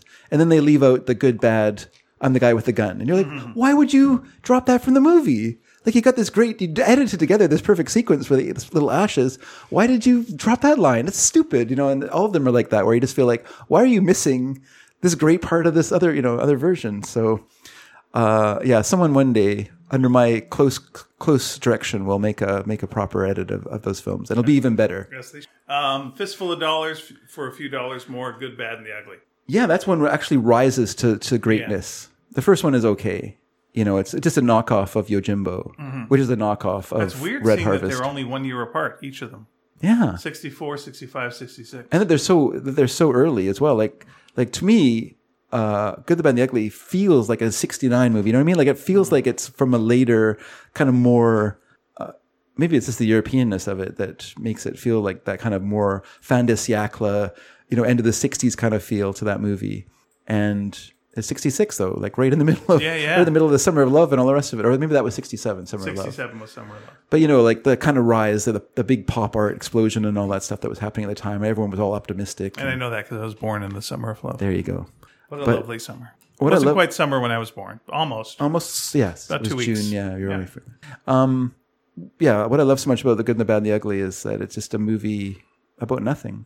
There is a plot, but you damned if you can find it through most of the film. Like, the character's just wandering around. It's not until the very end of the film that it's finally, oh yeah, there was money. I forgot about the money. Yeah, and just the location just like makes it so different and so vast. Mm-hmm. And just these people in the middle of nowhere, with these incredibly important problems to them in life and death. And just the fact that throughout the film, the Civil War is sort of winding through it, but they're always kind of they're there, but they're not there in the Civil War. They're just kind of it's just happening. It's my Star Wars thing. It's just like you're away from it. It's a background. Like I understand they're having a Star Wars over there, but like in the middle of the desert. Yeah. What are you worried about? Raiders of the Lost Ark, Indiana Jones and the Temple of Doom, Indiana Jones and the Last Crusade. Well, I know you see that as a high, low, and then middle. Yeah, one of the greatest movies of all time. Yeah. One of my least favorite movies of all time, just because of the cruelty. Yeah. And then dumbed it down. It felt like good action scenes, but like character-wise, what? Yeah. And then a charming father-son kind of thing, but unfortunately felt like it was shot on a set. Yeah. And didn't have that same groundedness that the first one did. Yeah. Like the first one was so grounded. You're in this desert. It didn't look low budget by any means. Yeah. But it looked like definitely you're there. Yeah. So that when they did take it to the surreal element at the end, it was especially jarring because you were not. Yeah. You weren't set for that at all. It's like if Jaws turned into a ghost in the very final scene and then just became a giant. Yeah. But yeah. Yeah, if the Jaws shark just stood up and had legs and arms, and you're just like, well, what? What's going on? Yeah, I don't hate Temple of Doom. I don't love it. I think it's fun. It's a fine movie. It's not, it's not a patch on the first one, but none of them are a patch on the first one. And I agree with you. The third one just feels like it's just too comfortable of a film. And it also feels like it's a bit of a retread. Like what one thing I like about the second one is that they just go way off. They go way off template. They don't go back to Nazis. They don't go back to they just kind of go their own way. They have a new setting for it. And I've talked about this before. They obviously were like huge fans of the 1930s Cary Grant film Gunga Din, which it's one of the great early action movies. I think it's directed by Howard Hawks, but I could be wrong. But it's just action all the way. It's just like almost exhausting how action-packed that movie is. I think Douglas Fairbanks Jr. is in it, and I can't remember who, and Victor McLaughlin. I think that's the three actors. And it's just a rumbustious punch movie, and of course they get raided by thuggy warriors, raid this British outpost in India, and it's just a one long action sequence. It's one of the early movies where you're just like, wow, they really knew how to film action in those days. It's amazing. All the gymnastics and stuff people are doing, it's incredible. And Cary Grant was a gymnast, so he really brings his acrobatic. Oh, I didn't know that. Yeah, he really brings that to the role. It's a really good film. Who's starring in that new TV series? Oh, Cary Grant. Archie? Yeah. Yeah. It's Jason Isaacs playing Cary Grant. The later version of Cary Grant, anyway. I think it's a younger guy playing him when he's younger. Sure. And then he ages to Jason Isaacs. Yeah, it does. See that. Bourne trilogy, and I dare you to name the 3 Bourne trilogy movies. So the first one is and it's not the Supremacy. That's the 4th. The first one is The Bourne Identity. Got it. Second one is Supremacy is the second one. Bourne Ultimatum. Oh, sorry, Bourne Supremacy is the second one? Yeah. Then the Bourne Ultimatum. Yeah, you got it. There you go. I could not tell you, besides the first movie. I think the first 2 are really good. The second one has the fight in the close quarter fight in the house in Germany, in the kitchen in Germany. Yeah, that's really good. And then I like the ending. It's kind of a downer ending, so I do like that when he goes to Russia and then nothing doesn't really work out. I think that's great. But I even was okay with the Renner one, whatever that weird little side one. But that's a movie that ends when it's at the beginning. They're sitting on the boat and they got plans out and they're drawing lines and they're doing this and that, and you're all like, ooh, shit's gonna hit the fan, man. This could be really great. And then the credits start rolling. You're like, what the fuck? Yeah, and it was what is it ending now for? It was the credits for Pirates of the Caribbean. Which is That's really the weird part. It was like, Yeah. Again. Yeah. That'd be a fun thing to do for a movie sometime. Just put up the wrong credits, the credits for a completely different movie, and see if anyone goes, what the hell's going on? I didn't like that they killed the girlfriend for the second. I mean, I understand. You just don't need, they're just like, oh, what are we going to do with this thing? Can't drag her around and fight and have her fighting and she's in the background waving her hands and stuff like that. So. Make better choices. But it feels like, I mean, you could feel like he has to leave her to protect her. Mm-hmm. Do you know what I mean? Like she's at risk because he's with her. Sure. No, so he has to go and solve whatever's putting them in peril. And then he can come back to her in the end of that. And then that's nice. That's how you do. Godfather 2, Godfather 3. I've only seen 1 and 3. Wow, you missed the peak. Yeah. I mean, the first one's really great. Yeah. The second one, it has the fun of showing you the beginnings with Robert De Niro's character playing the father character, playing the Marlon Brando character when he's young, which was shot for the first film, but they decided not to put it in because they're already like super long. So that's really great. And then you have the mirror of that with Al Pacino's character, who, is the tragedy of this power, that his father, in this sort of fun way, obtained and it is kind of, I shouldn't say fun, but it's sort of exciting, and It's exciting. and you can see like him, building up this empire, and gathering friends and making enemies and all the rest of it, and then then that pays off in that Godfather itself, and then but yeah, the third one, has enough time passed that people are like cutting it slack? I feel like people are, but I feel like they're making excuses for it more than anything. Like I know Winona Ryder had to drop out of it because she was having personal problems, and so she had to leave the project. But I feel like it was really self-indulgent of Coppola, rather than find I don't know. Sure there was a time limit, but he put his untested, untried daughter into this major role in a franchise closer. It's kind of it was a very odd choice, and she just wasn't. I don't know if her acting got better, but she just wasn't like very good in that movie. It's a real weak point in the film. And yeah, and then also, has she ever acted in her own movie? I don't believe so. Okay. I don't think she's in Virgin Suicides or anything. That's her first film, and that would be the most likely one she would act in. Right. I think she was comfortable behind the camera, but very much so. Yeah. I just remember her being in that film and then being in a Black Crowes video. Other than that, I don't know. But I was going to say, the production cheaped out, and it wouldn't pay Robert Duvall the same as Al Pacino to return as Tom Hagen, the consigliere. And I think that the movie kind of misses that element of that character, and it also would have been a through line back to the original film. So yeah, not great. Yeah, and I'm just not a fan of mob stuff. I'm a fan of those films in the sense that it's interesting, but yeah, I'm not a fan of mobsters, but I do enjoy villains. Mm-hmm. And I like villains too. I think like there's just something. Again, this is my beef with like the Sinatra type stuff. Yeah, is like everyone seems to, and I say everyone, I'm being too large there. But it's a rhetorical everyone. Yeah, like there was a thing recently where someone dug up an old Playboy interview with Frank Sinatra, talking about the church and talking about the hypocrisy of people that are in the church who say one thing and do the other. Yeah, and they pretend to be good men, and but they do this, that, and the other, and that's why he was like not pro church. Yeah, and it was just like, look who's talking. That you put this air of dignity on, and then you're breaking Jackie Mason's face, and it's just. Yeah, no, man. What the fuck? But I don't know. He broke his nose and his cheekbone. Really? Yeah. Well, you told me the thing about the shooting up the hotel room. I looked it up, and it was basically Jackie Mason was regularly joking about Sinatra. Yeah. And I don't think I told you this. I don't remember this. Is that right? Yeah. Oh, okay. Well, I thought you were the one who told me this. But anyway, so I looked it up, and and Sinatra said, have a word with him. When have a word with him means. And so the first thing they did was they shot through his hotel room door. Oh, my God. So that was the first thing. Yeah. And then he kept doing it because he wasn't going to get bullied by these guys. They went over and they broke his nose and his cheek. Wow. Yeah. And there's a couple articles that were written about that. And this is like pretty common shit for Frank. The main joke Don Rickles would make when Frank would enter is just like, hey, Frank, make yourself at home. Hit somebody.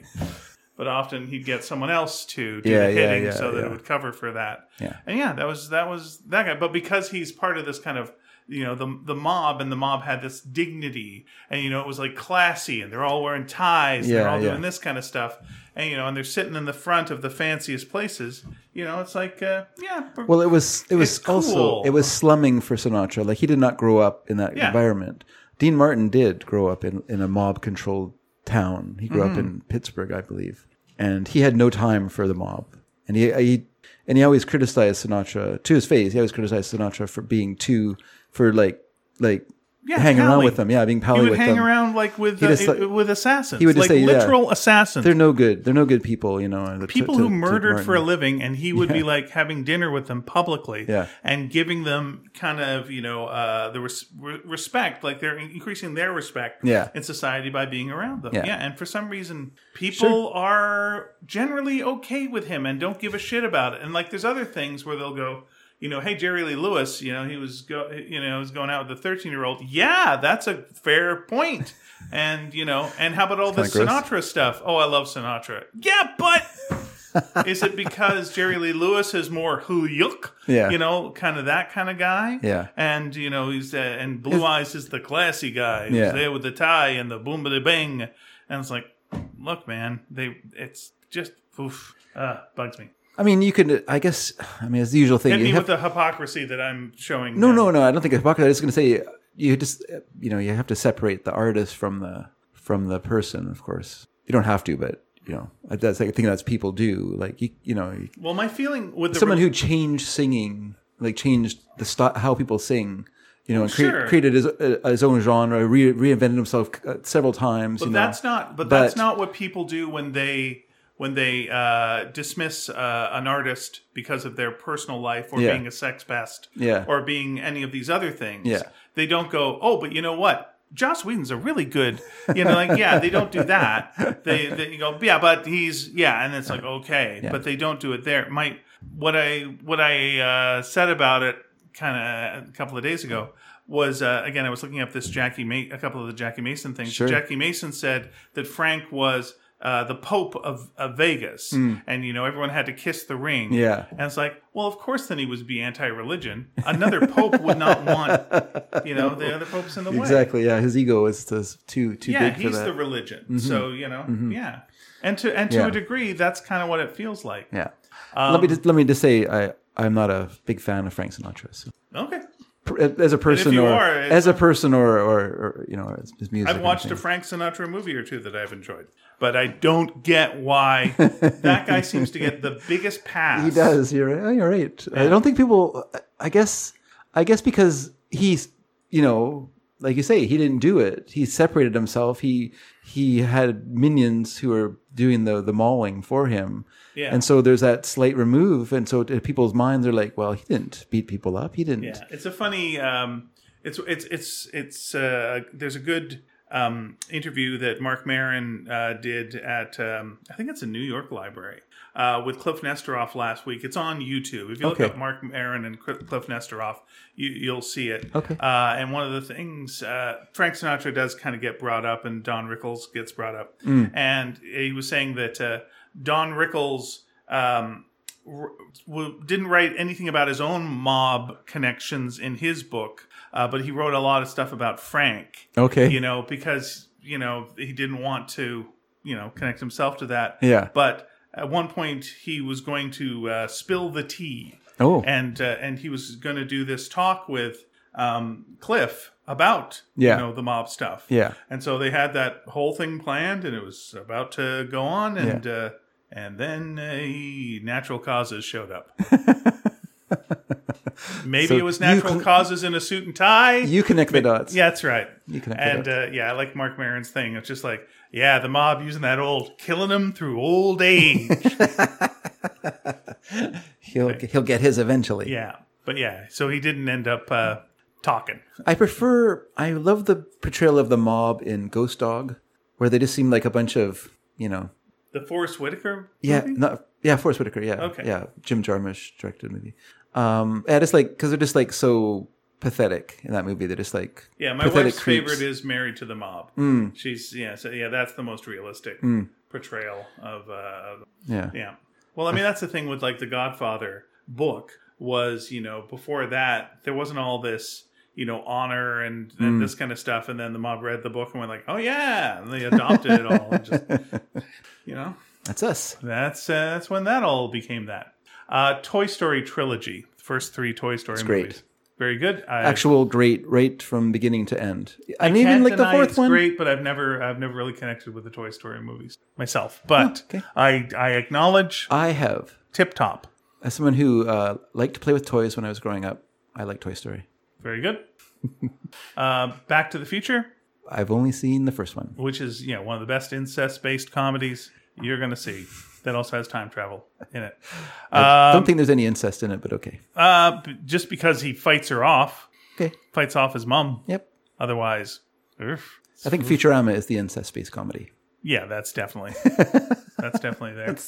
The one thing that people never really get into, Yeah. because there's a lot of people who brought, John Mulaney has a good bit about how Marty's hanging out with a disgraced nuclear physicist, and no one seems to mind. Yeah. And like, why? It was the 80s. Yeah, he's not that great a student, and he's just hanging out with this like crazy disgraced nuclear physicist. But my thing always that is like that. What are you doing? Yeah. Is like how close they came to giving the Libyans a time machine. Well, Gaddafi's running shit, right? He was playing the odds there. He's playing the odds, but here's the odds: is he gets shot, right? And before Marty fixes everything later, he dies. So what's the next thing that's going to happen there? You've got the Libyans there. Are they going to leave this car, this fancy car? No, they're going to drive the car. Of course, they're going to drive the car. What's the first thing they're going to do? They're going to drive it fast. Oh, okay. Then what happens? They're going to go in through time because the second they go past 88, they're traveling through time. Yeah. And either they figure out how to get back or something happens. But like if they figure it out, now you've gotten Gaddafi a time machine, and now Gaddafi's taken over the world. Nice job, Professor. Well done with that. Yeah. Second movie is quite good. It's one of those where it does open the imagination up. The scenes where you're actually in the future were thrilling. And then it ends great. It ends so great. The third one. I think I've seen the ending of the third film. No, I mean the second film ends great. Okay. The third film doesn't end so great. The third film is just all of a sudden it's a Western. It's a Western, like, what are you doing? Yeah, I think I saw the ending of that movie one time. What are you doing? Yeah. But I didn't know what was going on. Basically Doc Brown, who starts off by going, whatever you do, don't affect the past. The slightest thing. And then just like, well, I'm going on a sex tour of the past. I'm going to go start. Like, all right, good luck, buddy. And then it's Star Wars. And then what's the number one trilogy that we have not talked about yet? The number one trilogy we haven't talked about yet. Is it Wizard of Oz, Return to Oz, and Oz the Great and Powerful? Very close. It's one that your co-host and wife of the Horse Mysteries went, what? That's it? What? When they saw the first one. And sort of I did too. What is it? It is Lord of the Rings. Oh, they put that in there, hey? Yeah. I guess it is a trilogy, but Fellowship of the Ring, Two Towers, and Return of the King. Feels like a cheat because that's adapted from a trilogy. It's 3 stories. It's adapted. It's about 8 hours of movie. It's a very good adaptation of it. It is not as good as the books. It was. Okay. It should not ever replace the books. I learned that. I thought it would, but it won't. Okay, very good. You can't. And there we are. And I think Mary Hook would agree with us. She's currently doing her 13th annual rereading of Lord of the Rings. Oh my gosh! Something like that. Wonder how long that takes. Let us know if you're listening to this. How long that takes you? That is considerable. So anyway, that's our run through of trilogies. That was a good time killer. Well done. It was fun. I enjoyed it. That's good filler. We got to talk. We got to be opinionated and get under our listeners' skins. Be judgmental. Yeah, I got to go after Frank Sinatra. Assholishness. Now that I'm safe and he's dead. He can't. You know what? He still has minions. He's still got Rowan Farrows that are out there. Yeah, that's right. That guy could come after you hard. But he might not be his son, unless you look at his face. In which case you go, that's his son. What are you gonna do? Genetics. I don't know. Where do you think that face came from? His mom. Really? Yeah. Okay. Maybe. Yeah. Are you scared of him? You're scared of him. I'm scared of Rowan. Yeah. I haven't done anything. I don't think I've done anything that would get me canceled in my life. But so I'm not too worried about him investigating. Yeah, it was very different canceling back then, which was you wake up in the desert. That's you don't wake up rather than a whole bunch of people saying something mean on Instagram. You don't wake up in the desert. I don't like you. Yeah. Yeah. Put your head in a vice so your eye pops out. Oh Jesus! I know that was Casino, right? Yeah. Okay. I prefer the version of the mafia like Ghost Dog or like there's that movie coming out. I think it's called Hitman with directed by Richard Linklater. And don't quote me on this, but I think the plot of the idea of the film is that the whole idea of like hit people is not true.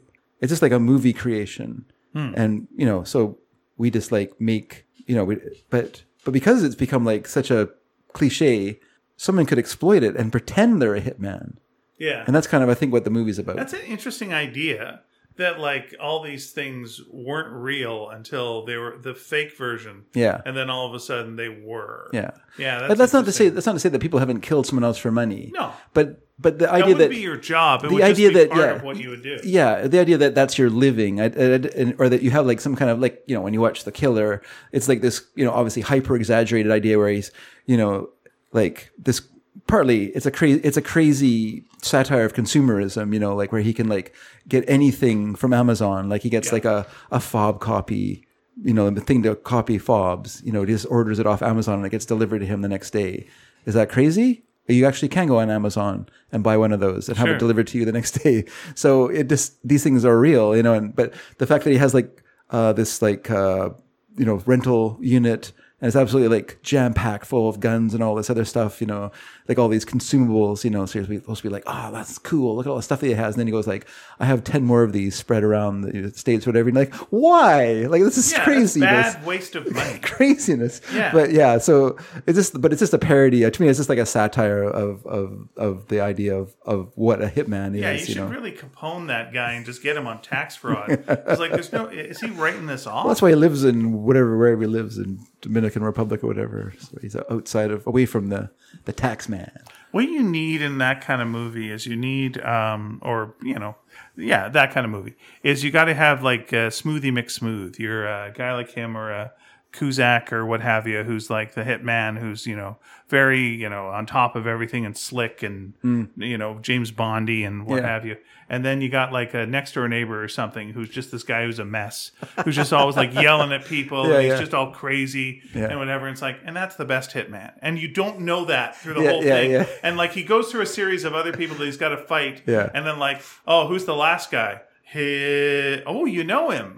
It's your neighbor. And it's just like, what? It's like, you don't advertise, you knob. You don't like go out to fancy restaurants with your cocktails and this. It's like, to be fair to the killer in the movie, he doesn't like he purposely dresses in a way that like a German tourist, because his when he saw a German tourist, that he said, oh, there's someone that no one wants to know. True. Here's the only problem with that. And also is the most handsome man in the world. Sure. This is the you know, it's like Tom Cruise, you know, as a hitman, and just like I blend in and no one notices. No, everyone goes, hello, handsome. Who's that guy? Did you see him? What a fox. I was like, everyone noticed you. You know, you need the guy who's, you know, not, you know, who's like a 3.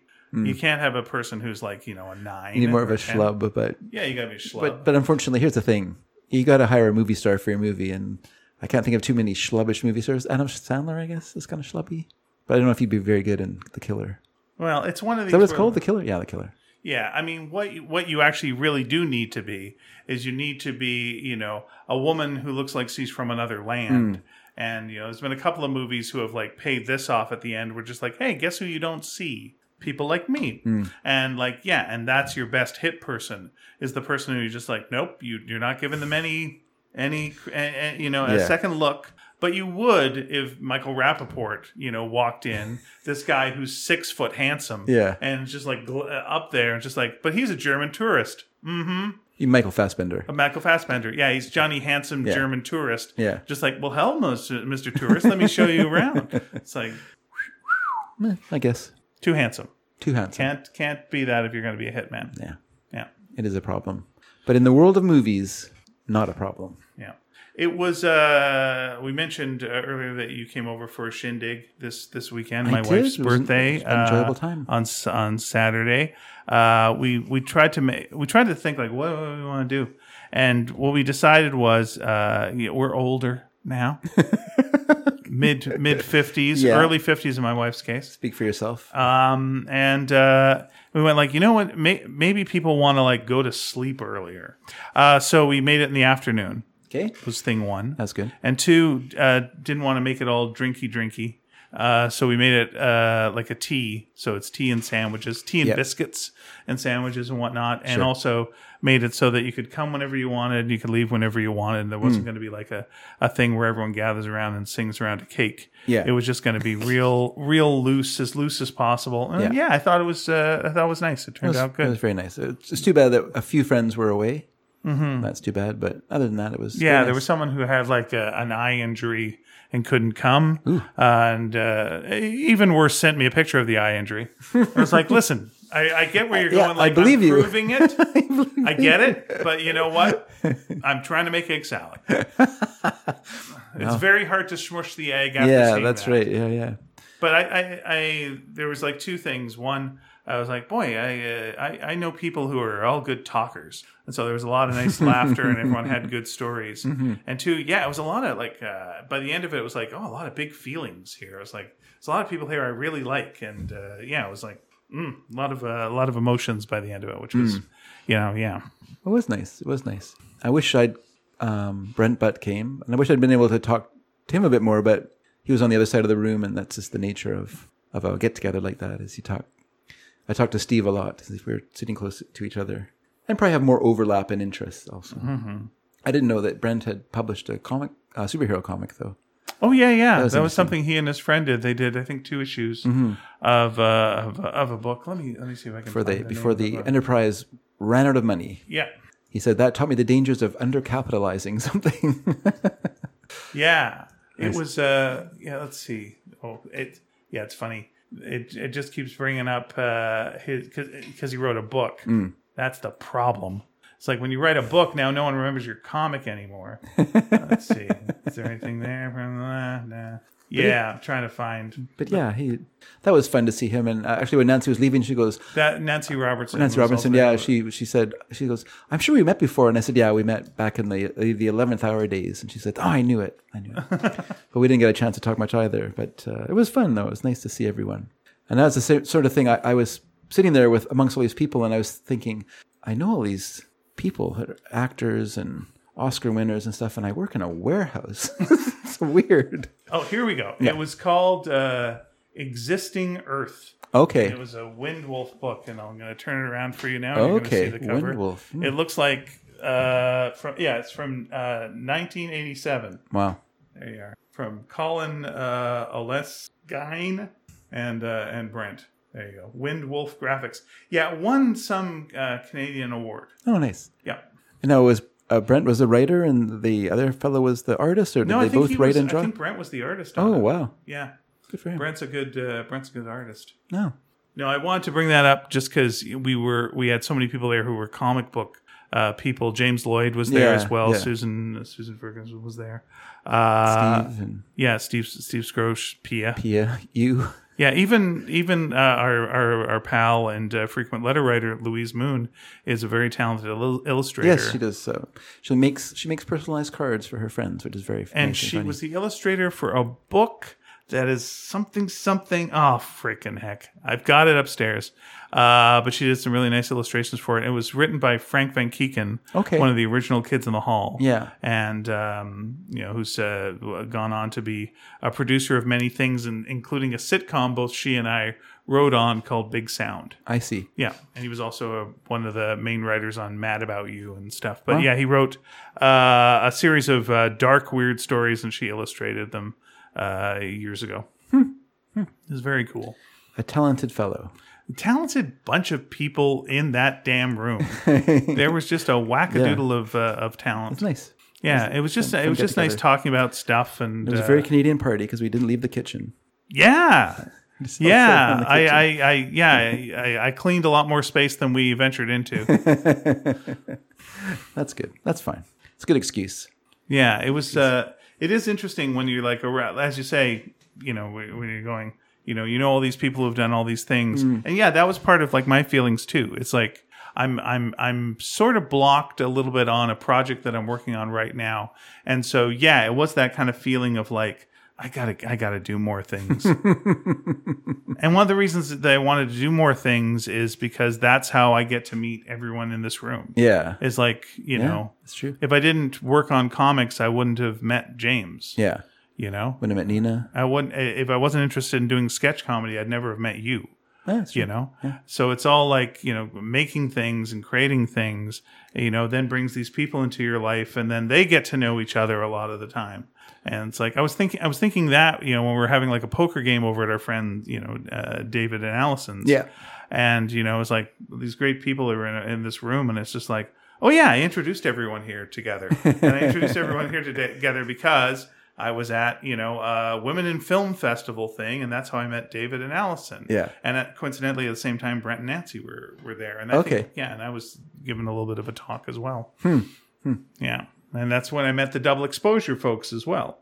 Wow. Sadly, he's since passed away. Yes. But yeah, it's like you go out, you meet people, then other people meet other people, and then all of a sudden you got this circle of friends, and then it's like it's nice. It's just goddamn nice. Even doing this, this is like if I didn't done this, I wouldn't have met Jason. And we wouldn't be doing our other podcast, the Refresh My Memory, which is like such a fun little treat to do. Mm-hmm.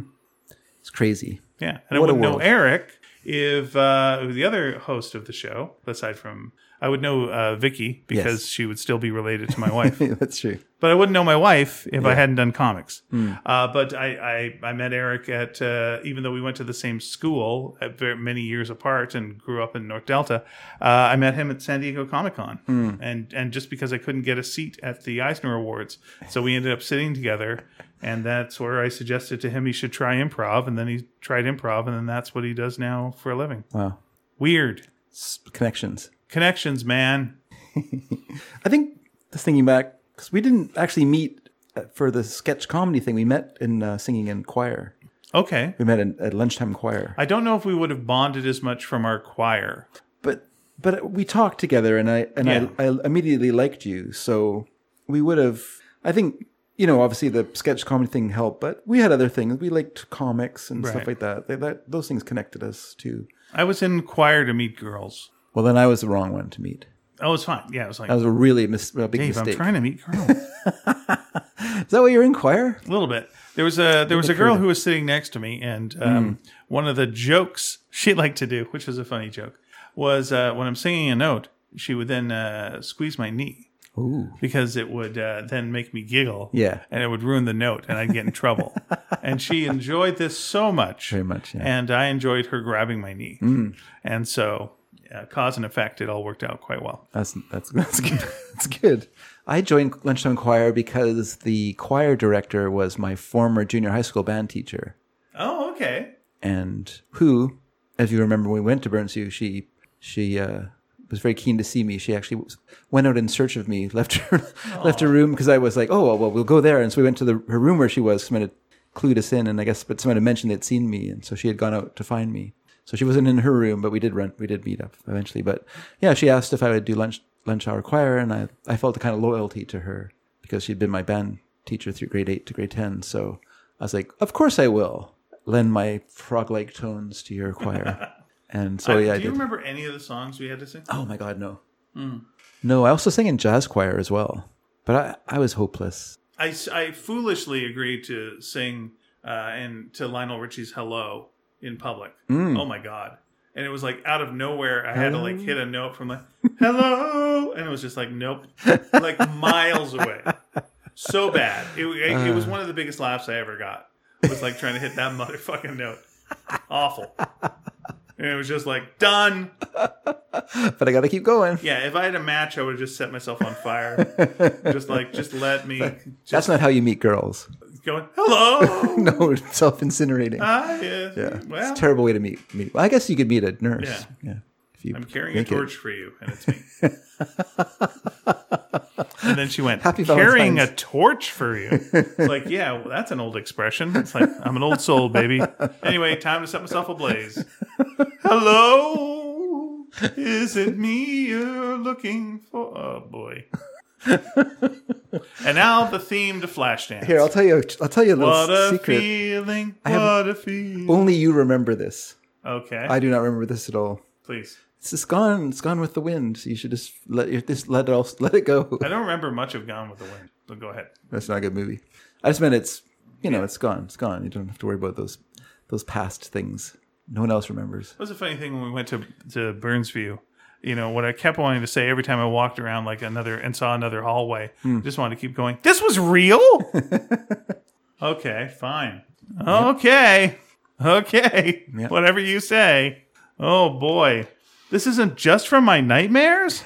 Okay, fine. All right. Just remember, I had an extra year there. Right. I started in grade 7. Just one grade of kids walk around the school like a herd of geese. And once again, Are geese a herd? I don't know what a thing of Gaggle. geese is. A gaggle of geese, yes, but like a gaggle of geese, or a mother following, like ducks following their mother. once again, I do want to ask the teachers that work there why none of the posters have changed. That is so strange to me, having like walked in that room and just fully expecting, and it was like a change room that was there for like, the room, a dressing room. Yeah. And walking into it, and like all these posters were on the wall, and we've talked about this before, but again, it makes no sense that like none of them had changed. They were from when I was there. Well, it makes us and sad, I'm like, kind that's of. more like That's sad, though.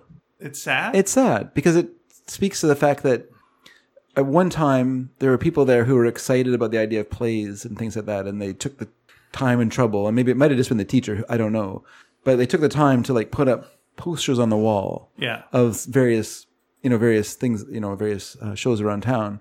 And then I know it also speaks to the fact that there's not various shows around town anymore. There's one or two playhouses left. That's true. Yeah, we used to go to Vancouver Playhouse, and but we also used to go to the Arts Club on Seymour. We went to the Arts Club on Granville Island. We went to that was more in senior high that I would go to those things. There was a back alley. There was actually, it was just called City Stage then. City Stage. Okay, yeah.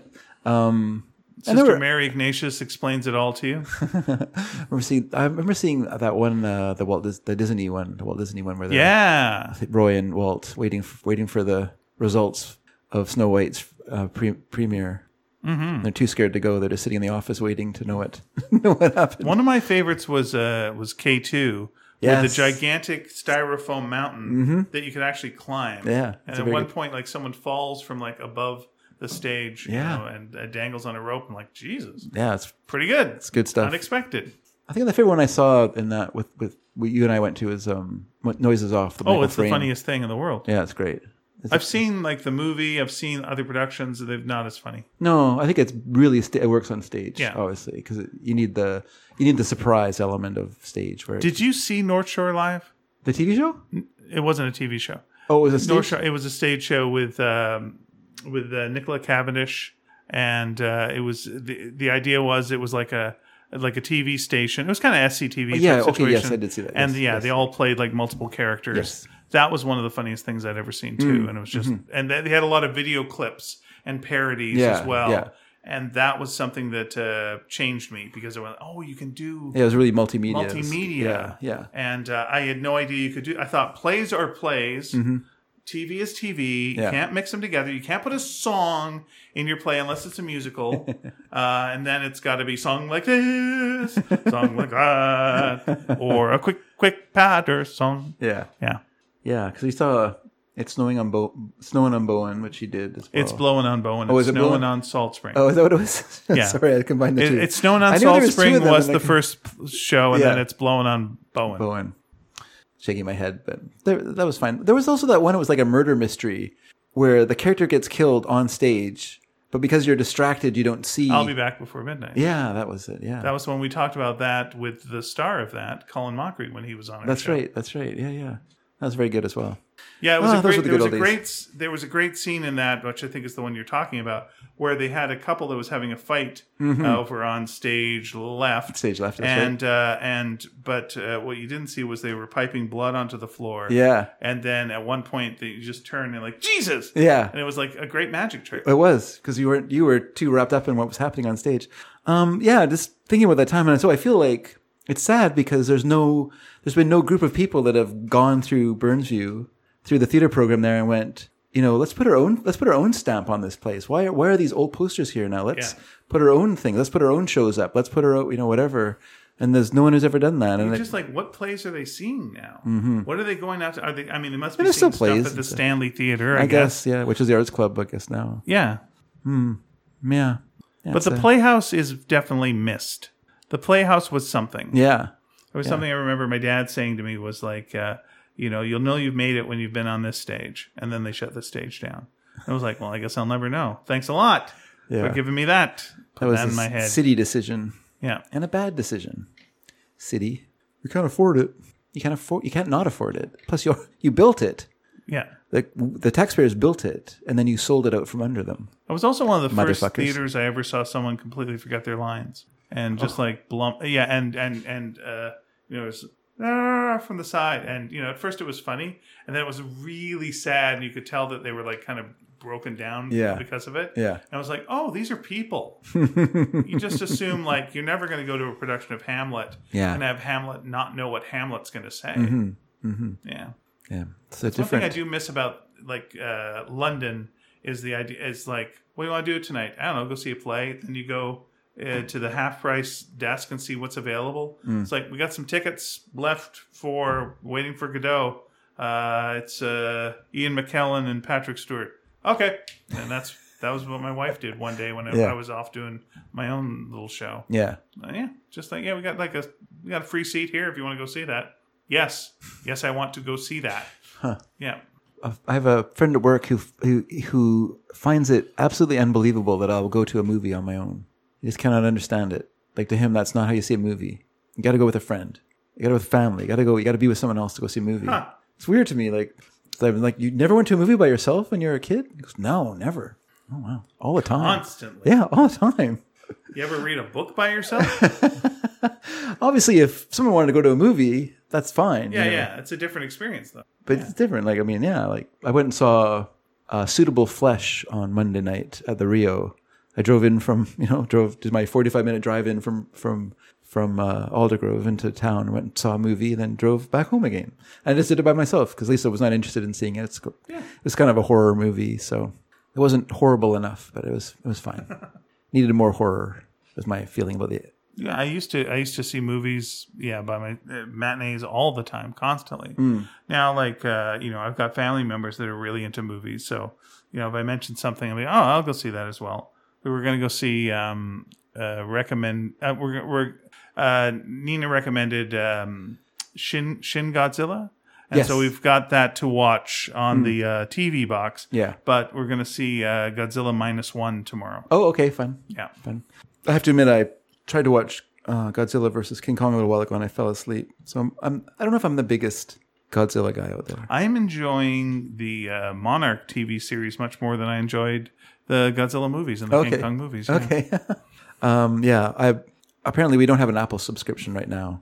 Okay. Which I could use my Samsung purchase as a way to get 3 months free Apple, but I think I'm going to wait on that until High Desert's available. Okay. Because I want to see the next season of that a lot. Hopefully it has a second season anyway. I don't know. I don't know how streaming works. I don't know how they gauge if they're going to do something. I don't think they know. I don't think anyone knows nothing. Yeah. Everyone keeps it to themselves, and I'm not sure if with the writers' strike, if they did get like access to numbers at all, or if that's still hazy mystery. Still a secret. Yeah, something like one of my favorite shows, The OA. This is like a bitter. I just still like I just carried around this bitter feeling of like only 2 seasons out of 5. Come on, Netflix. Yeah. You couldn't do the 3 other seasons? This show's too weird. You agreed to do it. You're speaking my language. Want to talk briefly about passing of Norman Lear. Oh, he passed away. He passed away. Love his poems. His nonsense poetry will live forever. I think. The Gong with the Luminous Nose and. What was this? It's Edward Lear. Anyway. Oh my stars. It's a little joke. That's not what this is. It's a little joke for the poetry. That's not what this is about. Yeah. We talk about bringing poetry into it.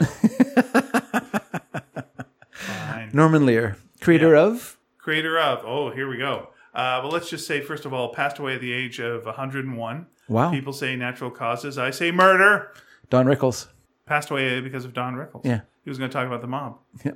And then, there you go. Don Rickles told him all about the mob. You know him from the Ford Star Review with Jack Haley. I do not. You know him from the Colgate Comedy Hour. I do not. Was that the Sid Caesar thingy? That was Martin and Lewis. Martin and Lewis. Okay. Yeah. You know him from the Martha Ray Show. She had dentures. Right, and got very mad and sued David Letterman when David Letterman made fun of that. Really? Yeah. I didn't know that was a thing. That's another one of the stories Cliff told on the Mark Maron thing. Fine. Was because it was Martha Ray denture wearer, as you're saying. Yeah. Was the thing she had in a commercial. Yeah. And so he did a joke which was Martha Ray condom user, and she got very upset. Okay. And was going to sue him. and it didn't happen because of freedom of speech. And what Yeah, have you. that's the thing. Yeah. Take a joke, Martha. Naming things that Norman Lear has done. Yeah. Of course, you're going to tell me The Deputy with Henry Fonda, that TV series. Yes. Ran for Classic. 3 years. Classic. 3 years. Probably a half-an-hour Western. Right? But okay, here we go. Yep. So, his first big one, which is probably one of the biggest ones, would be All in the Family? All in the Family, which is based on To Death You Do. I was going to say, he used other people's programs. He created other people's shows. At first, and then spun off. So, like Steptoe and Son was Sanford and Son. Yeah. But was that also Norman Lear? That was also Norman Lear. Okay. So what was, let's go with All in the Family spinoffs. Hit me with All in the Family spinoffs. Go. So Maude, The Jeffersons, Good Times. That's right, because Good Times spun off of... I think wasn't Esther Rolfe or Roll or whatever from played? Maude. That's right, she was the maid. Yeah. And so, that spun off of that. Esther Roll, I think her name was actually. It's also Gloria had a series. There was I think 724 Hauser Street. They had and there's Archie Bunker's Place. Archie Bunker's Place, yep. And all those. Sorry, those are the only ones I know. I shot my load. That's all right. There was One Day at a Time. One Day at a Time, but that's not a spin-off. No, that wasn't. This Okay, is just but he created One Day at a Time. He created One Day at a Time. He also created Mary Hartman. Oh, that's a great show. Yep. Now, did that spin off into Fernwood Tonight? Fernwood Tonight, yeah. So that was also two great shows. Well, and what did Fernwood Tonight spin off into? It was a very similarly named show. Fernwood Tonight, Between Two Fernwoods Tonights. America Tonight. Oh, I don't know that one. It's weird. He did a TV show in '79 called Hangin' In. I auditioned for a show called Hangin' In. Okay. That was a Canadian show, CBC show, and I lost that role to Keanu Reeves. That is correct. Why did you lose that role to him? Because he lived in Toronto and was That was what they told me. Maybe they were being nice. But they said it came down to me and him, and he was there, so it was cheaper to go with him. Sure. Also... that's how I think of Keanu Reeves to this day. Cheaper. Yes. And, there's a whole bunch of other stuff like The Dumplings and All That Glitters and Carter Country. What? What are we talking about? We're talking about A.K.A. Pablo. Don't know it. A.K.A. Pablo was Paul Rodriguez's sitcom. Okay. But most recently... Did he really have anything great after the 70s, though? Okay. That's a good question. Let's see... No, A.K.A. Pablo. Well, he did just produce the new One Day at a Time, which was really good and was like 3 seasons. Okay. But I'll throw... Here's good trivia. Okay. Right now. Sure. They're doing a Good Times? Oh, Jesus. Good Times has got a new Is the series. dad going to leave after the first season? I don't know. But the Good Times Black Again is coming up this year. No, next year. As an animated series. Can I just draw a little connection? Okay. That dad from Good Times was also heavy in Die Hard 2. Yes, and also was in Beastmaster, wearing a thong that he shouldn't have been. I don't know if I've seen when you're Beastmaster. watching Beastmaster, you're like, oh, this isn't too bad. Oh, Jesus Christ. Why are we doing this? Why are we doing that? That's not needed. All right. Here's a question. Speaking of animation. Sure. Norman Lear Yep. did a voice for an animated series. Okay. Very popular animated series. Very popular. Okay. Yep. But he also did some writing on this series. You will not expect him to have done that. Yeah. He went to the writing retreat. Yeah. And apparently some of his ideas they did on the show, and he wrote some dialogue for it. A very popular animated series. Is it Family Guy? It was not, but it is long running. Okay. So let's go with that. Like long running. Oh, you're not in The Simpsons. No. Okay. Keep going. Similar length of time for Family Guy. For length of how long the show's been on. South Park? Yes. Oh, interesting. He Who does he play on South Park? I forget the name of the character on South Park that he played. Okay. But he did some writing on that show. Story wise, here we go. He appeared on the South Park episode I'm a Little Bit Country, providing the voice of Benjamin Franklin. And then he served as a consultant to that episode, and also an episode called Canceled. He went to the South Park Writers Retreat, and some of his ideas ended up making it onto South Park, and some jokes that he wrote. Wow. And he was the officiant at Trey Parker's wedding. That's crazy. So there you go. That's great. That show, by the way, everyone, that show still has it. It's unbelievable. Yeah. But their most recent season that they're doing only for Paramount Plus, but I happened to watch some of it at David's on DVD. Former friend of the show, David M. Was really good. Yeah, it's really good. I was surprised how good it was. I was like, this show has not lost a step, unlike some other long-running animated shows. Yeah, they seem to get what humor is now and are, again, just a little bit ahead of where everyone is now. Yeah. And I like the name. I haven't seen it, but I like the name of the new one, which is like something or the Pandering. Yes. Which is a superhero parody. But which, something I like about it is people that are, your normal... okay, how do I put this in a nice way? Your Paul Chados, who are like, everyone hates us nerds, and Marvel hates us, and they're ruining all the things that we love. So he was looking forward to that, of course. And they weren't mean enough. They were it wasn't good enough. They dropped the ball. It's like no. They're just not on your side. Yeah, that's right. That's the thing. It's like, they agree with you to a certain degree. Yeah. And then... But what they're saying is this is not how you make films for anyone. There's ways to make fun movies. Yeah. There's stuff to make fun of. And, but, the overly simplistic dismissal of, all things new and diverse. Yeah. When you bring up the word woke, you're screwed. You're screwed. Yeah. You're screwed. Everyone stops listening. They put their heads on their desk and they go to sleep. They take a little nap. It's weird that saying woke puts us to sleep. It just puts us a nice little nap and there we go. Yeah. Yeah, that's very funny. But good, and Norman Lear's done like so much stuff and has brought in so many writers and just you'll hear more and more as things progress. But basically, no one's got like a bad word to say about that guy. Yeah, that's good. That's good. And didn't his wife found the magazine Lears for a while? Like she was. I don't know. I don't think they were married. I think they were married, and then I think they got divorced, and then I guess she took her alimony and turned it into a magazine. But I could be wrong. Okay. Yeah, let's see if he was divorced twice. Yes, he made 2 times divorce money. Yes. And had 6 kids. Wow. 6 projects. Though 2 of the kids were spin-offs of British children. They were originally British kids, but they turned they turned them into he's got a kid named Rufus who's a spin-off of Rupert. Yeah. This British child. Mm-hmm. And wear braces. And he's got like a Pamela that's Peggy in England. Okay. Yeah, very successful.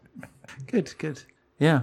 I mean I'm he's 101, so good for you, sir. That's a full inning right there. Yeah, it is, especially if you were like pretty with it to the end. And he seems to have been pretty with it in the end. He was developing a new version of Who's the Boss.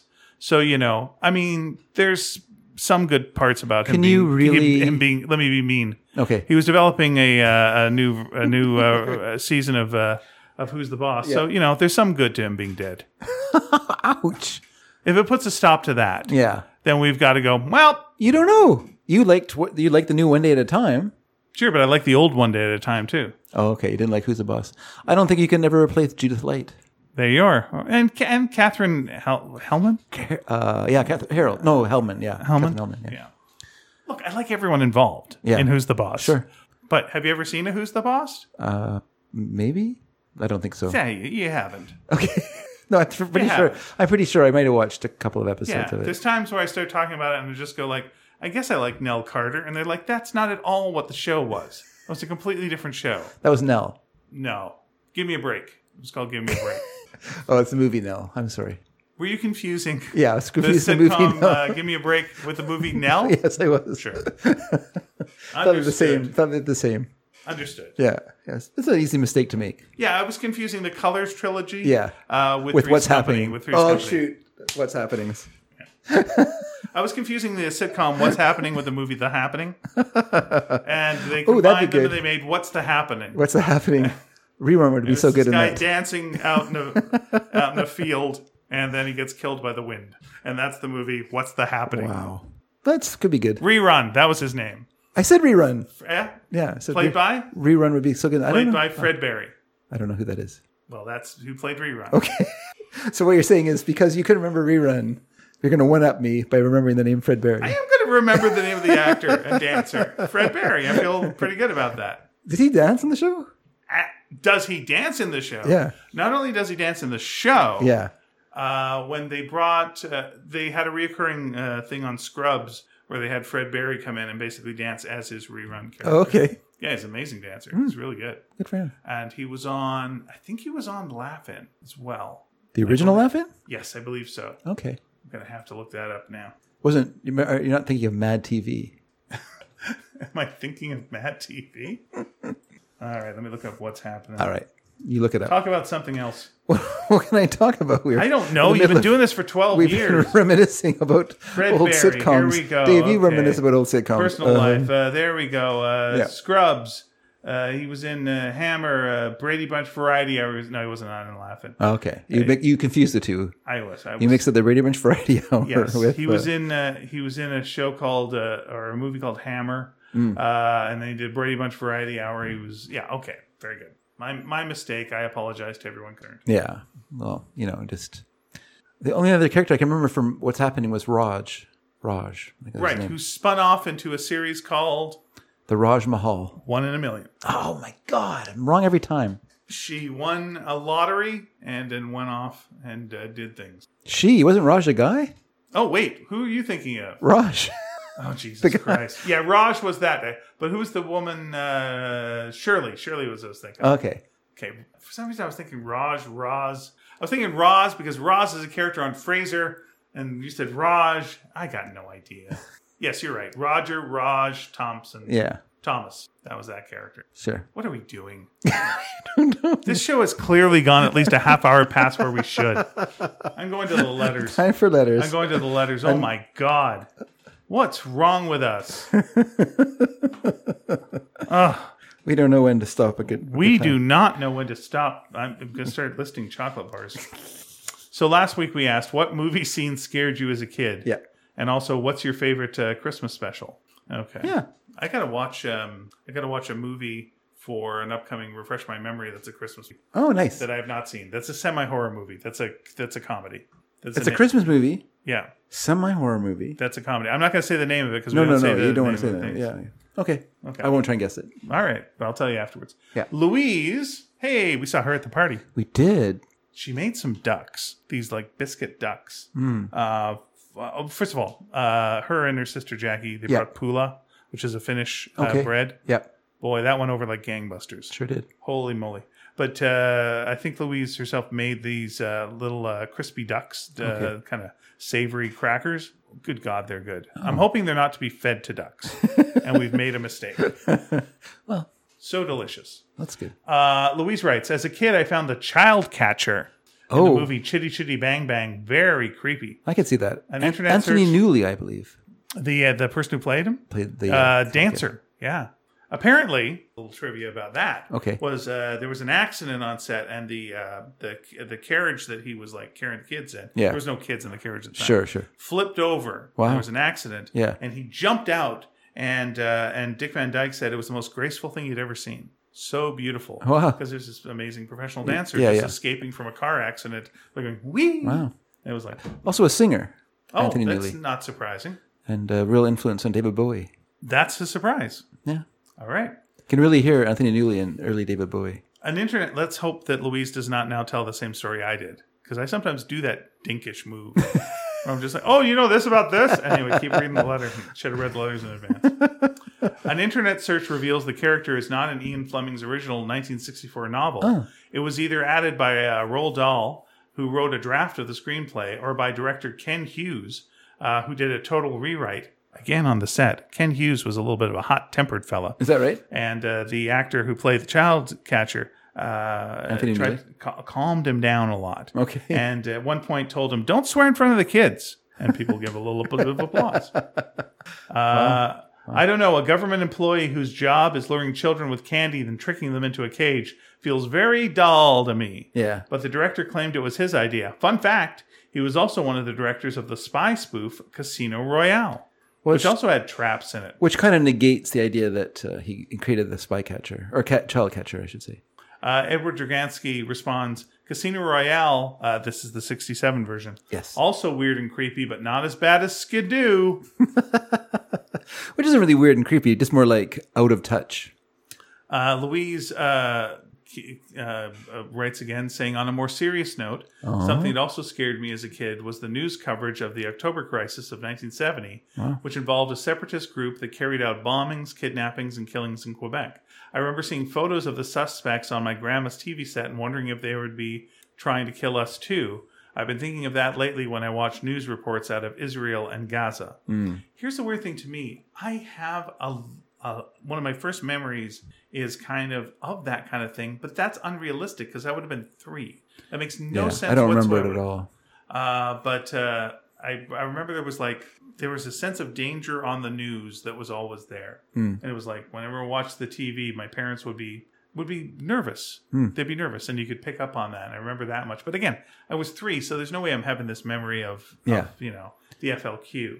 Edward Dragansky. Can I just, sorry, before you start reading, please. I just want to quickly ask, because I noticed that you bought the book by Chris Oliveros about the October Crisis. I have not read yet. Oh, I haven't read it yet. Okay.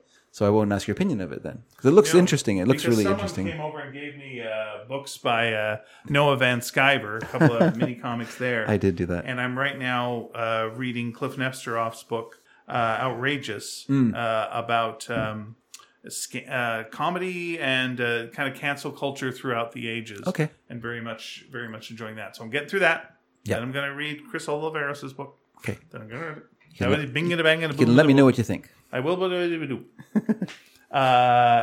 Dragansky writes, I know we've covered this before, but those damned apple trees in the 1939 Wizard of Oz terrified me so much. I had to watch that scene from behind a chair. Trick on you. That chair was made of wood, which is what the trees are made of. It's not safe. Here's the thing. People used to say all the time that kids would watch Doctor Who from behind a couch. Yeah. Why has there never been a Doctor Who where kids get killed by going behind a couch? That's what they should have done. Yeah. If only they were still making Doctor Who episodes. The Wicked Witch was no problem. Neither were her flying monkeys. But Really? those trees were the worst. I found monkeys really scary. Well, how often are you going to run into a flying monkey? But how I don't often are you know. going to run into a tree? I mean, You're not going to run into a witch, but you're going to run into a tree on a but day-to-day I'd seen basis. lots of trees. I played in a park where there was lots of trees. They never attacked me. How'd you like if someone pulled something off you? But suddenly there's flying monkeys in the equation. That's scary. Yeah. According to my mom, I was outside playing when a branch from one of our trees caught my jacket and snagged me. Thinking it was an apple tree from Oz, I flew out of the jacket screaming and running, leaving my empty jacket hanging on the tree branch of a harmless tree. And then people walked by and went, "Oh, that's a jacket tree." That's right. I don't know. They're fruiting early this year. Yeah. Only not many, but it's a good one.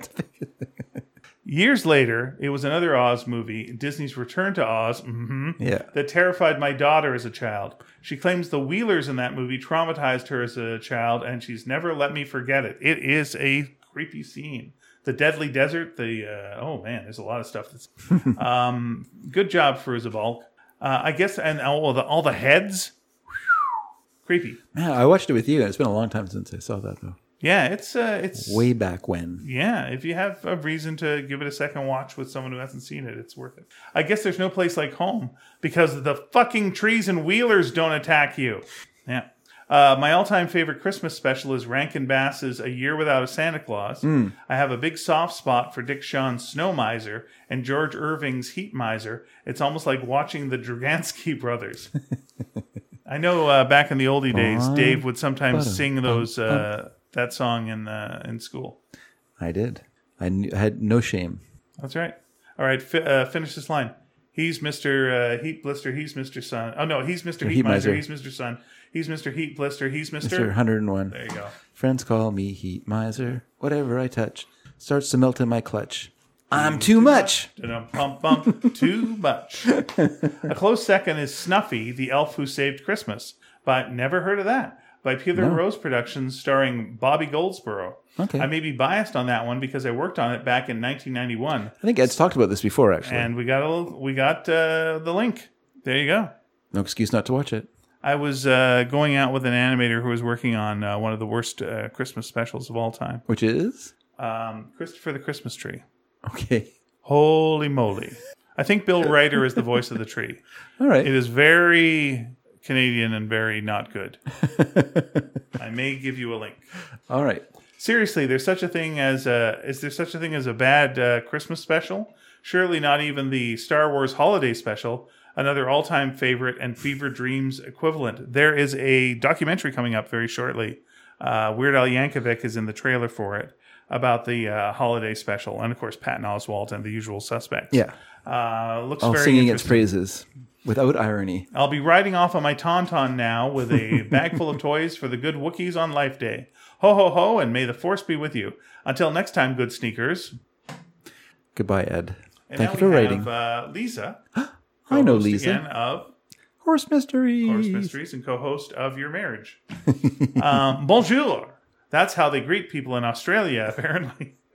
The scene that scared me most when I was a child was the final scene in the Stranger Danger movie they showed us in grade 2. So I guess that movie really did the job it was intended to do. The music makes me really nervous. That makes me really nervous is the theme from the Thames Broadcasting Association. Yes, as I always associate it with a scary show. I would watch The the Tomorrow evening. People. Yes, I know they did more than scary shows, but anytime I hear that tune, shivers. Yeah. I think it's Benny Hill. I was going to say, it also meant Benny Hill was starting. That was terrifying to me as well. Yeah. Despite the boobs. I did not enjoy that show.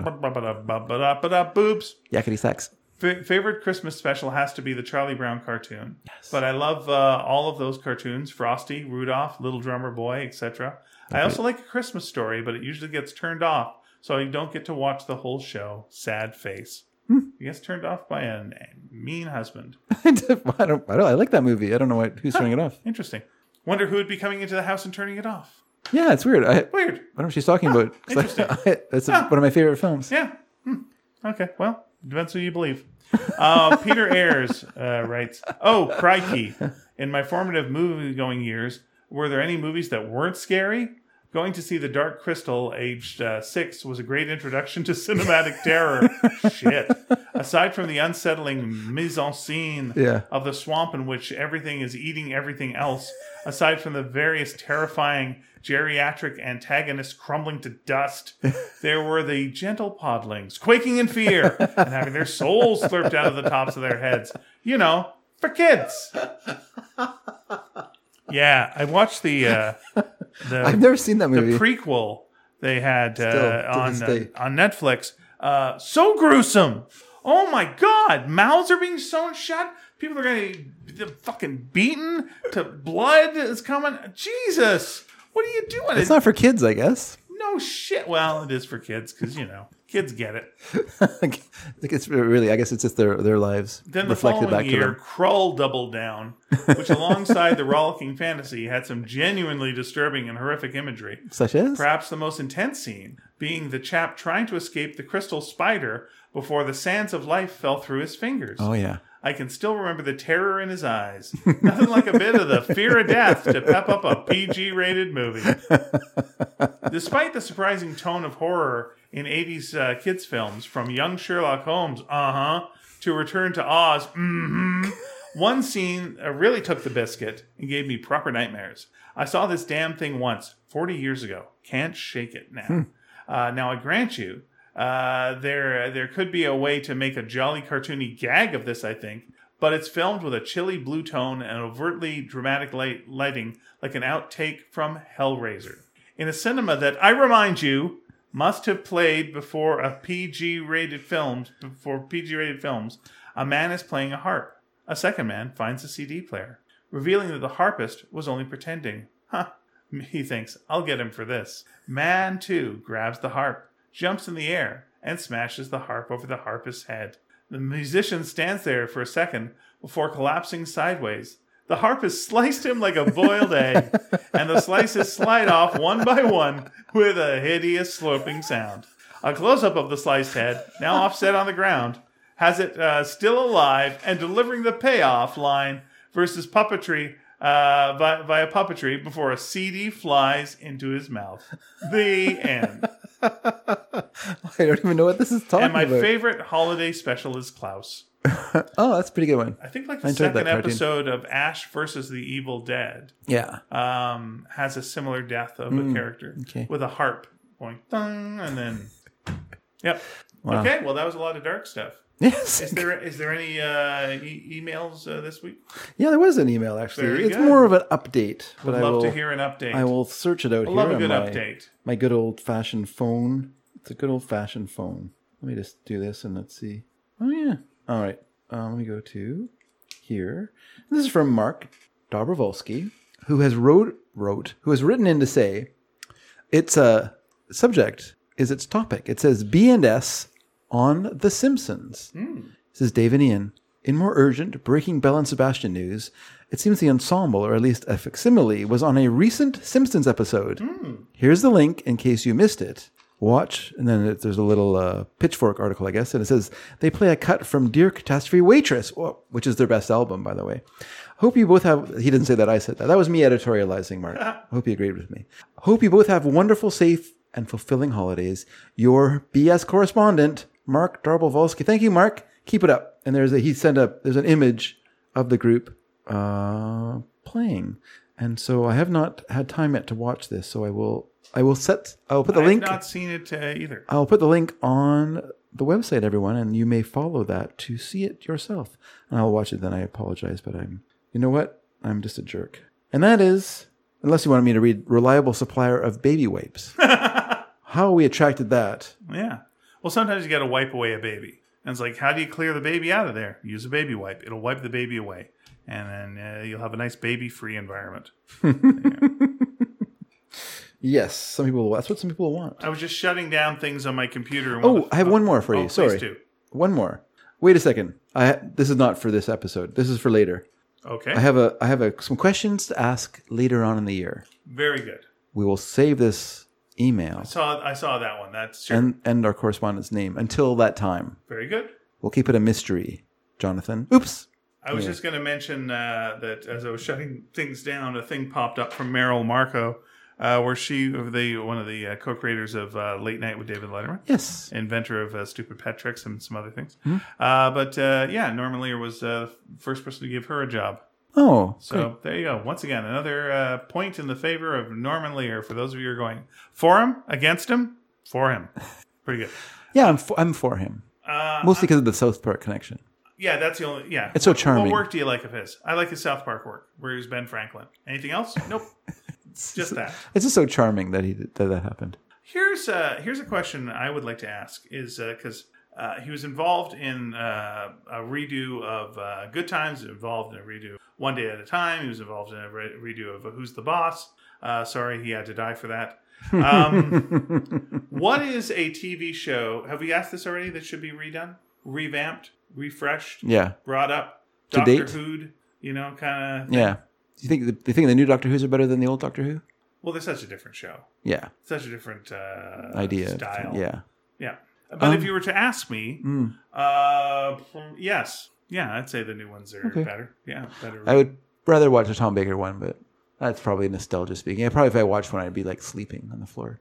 My question. That's what you're asking me, right? Yeah. My question is, what's your question? The question of the week is, what is Dave's question? What do you think my question is? I think it's, what's your favorite issue of Existing Earth? 1 or 2? What's your favorite Brett Butt novel? My question is... Oh, by the way, he did write a novel, and we all were talking to him about his novel. Yeah. Which is called Huge, which is well worth a read. It's good. According to me and James, we both read it. Oh, and Pia, who listened to the audio version of it and said he was very good at the audio version. Boy, I feel like we've asked every possible question we could ever ask someone. Oh. Have we ever asked this question? If it is familiar to you, then I'll change it. But what was your favorite book that your parents read to you when you were a kid? Oh, very nice. And was that book a little too much bee? Too much bee in that book? I apologize. I think my spit guard was a little too close to the mic, and Mine would be, there was one they read called Never Talk to Strangers that had really cool art, and I really liked that one. Okay. Yeah. That's the second time that's come up. Stranger Danger from Lisa. Yeah, it was, it was. By the way, she still won't get in the car with me. Good for her. Yeah. Well, she's scared you're going to turn off her Movie. She's watching Christmas Story on her phone, and you just smack it out of her hand. I just take it out of her hand and say, what are you watching here? There you go. So I think that brings us to the end of our show. It does. So if you want to contact us, everyone, this is how you do it. Beep bop boop a doo. You can go to our website. It's called sneakydragon.com. Skip bop bee. You will find there a space underneath the show to leave a comment. So please do. Hey, you could also write us an email. It's sneakyd@sneakydragon.com. Or we're on Facebook, Sneaky Dragon. Or we're on X, formerly Twitter, as Sneaky_Dragon. I don't know why you want to go to that shit show. But anyway, or, you know what? Here, I'll tell you something. Tell you this for free. I'll tell you this for free, everyone. So on our website, when I post the show, it used to be that I could post to Facebook, to the website, to Facebook, and Twitter at the same time. Well, convenient. It's so convenient. What a time saver. It was. And then X, formerly Twitter, took away that function. Nice. So now... It's the only dumb thing they've done. You can't do that anymore. Smart. So now I have to go to a different feature, which allows me to create a link that I can then post later on in the day when I get up. Because nowadays what I like to do is watch TV with my wife, and then when she goes to bed, then I watch a TV show on my own. Then I go outside, and then I edit the show, and then I go to bed. Usually around 3 a.m. Okay. And I go to bed, and I sleep till 9 or something. And then the show goes... Wake up in a cold sweat. Because I think I forgot the show? No. Yeah. Where am I? And that way... Let's do it all in one night. So the show drops at 6 a.m. Pacific time regularly every day for the last little while. Because before I would do it on Saturday. Yeah. But it would be... your mistake is making it a daily show. It was so time dependent. You know, it would be oh, okay, I'll get up and do it. No, because then I got to do some stuff. Or then I got to drive over there and do something. And then I come home and it's late at 3 o'clock. Geez, I better get the show going. Or whatever. So now I've got this kind of set thing happening. Who knows how long this will last until I tire of it and want to go to bed. But anyway, we'll see. So anyway, everyone, after that pointless behind the scenes look, fine. Let's anything had a point. Listen, I think that, if there are potties, still to this day, there's still potty awards. I think it's mobile now. It's porta potties. Yeah. But anyway, 24-hour potty people. 24-hour potty people's words. I think that section of us talking about what's happening will go down as one of the greatest moments in podcast history. I'm gonna put money on that. I'm gonna go and bet whatever the up or down. What do they call it? The thing you do when you gamble. Anyway, I'm gonna go do that. Bet the uppies and the downies. Bet the uppies and the doonies on this whole thing. Anyhow, thank you for listening to this show. I hope you made it to the end. We'll see you. We'll see you next week, everyone. Not sure if I did.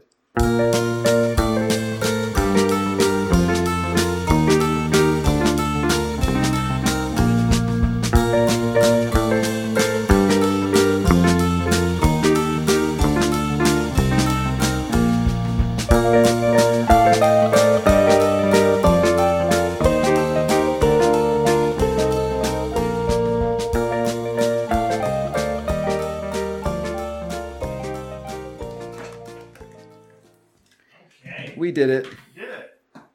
We did it, and we didn't even want to.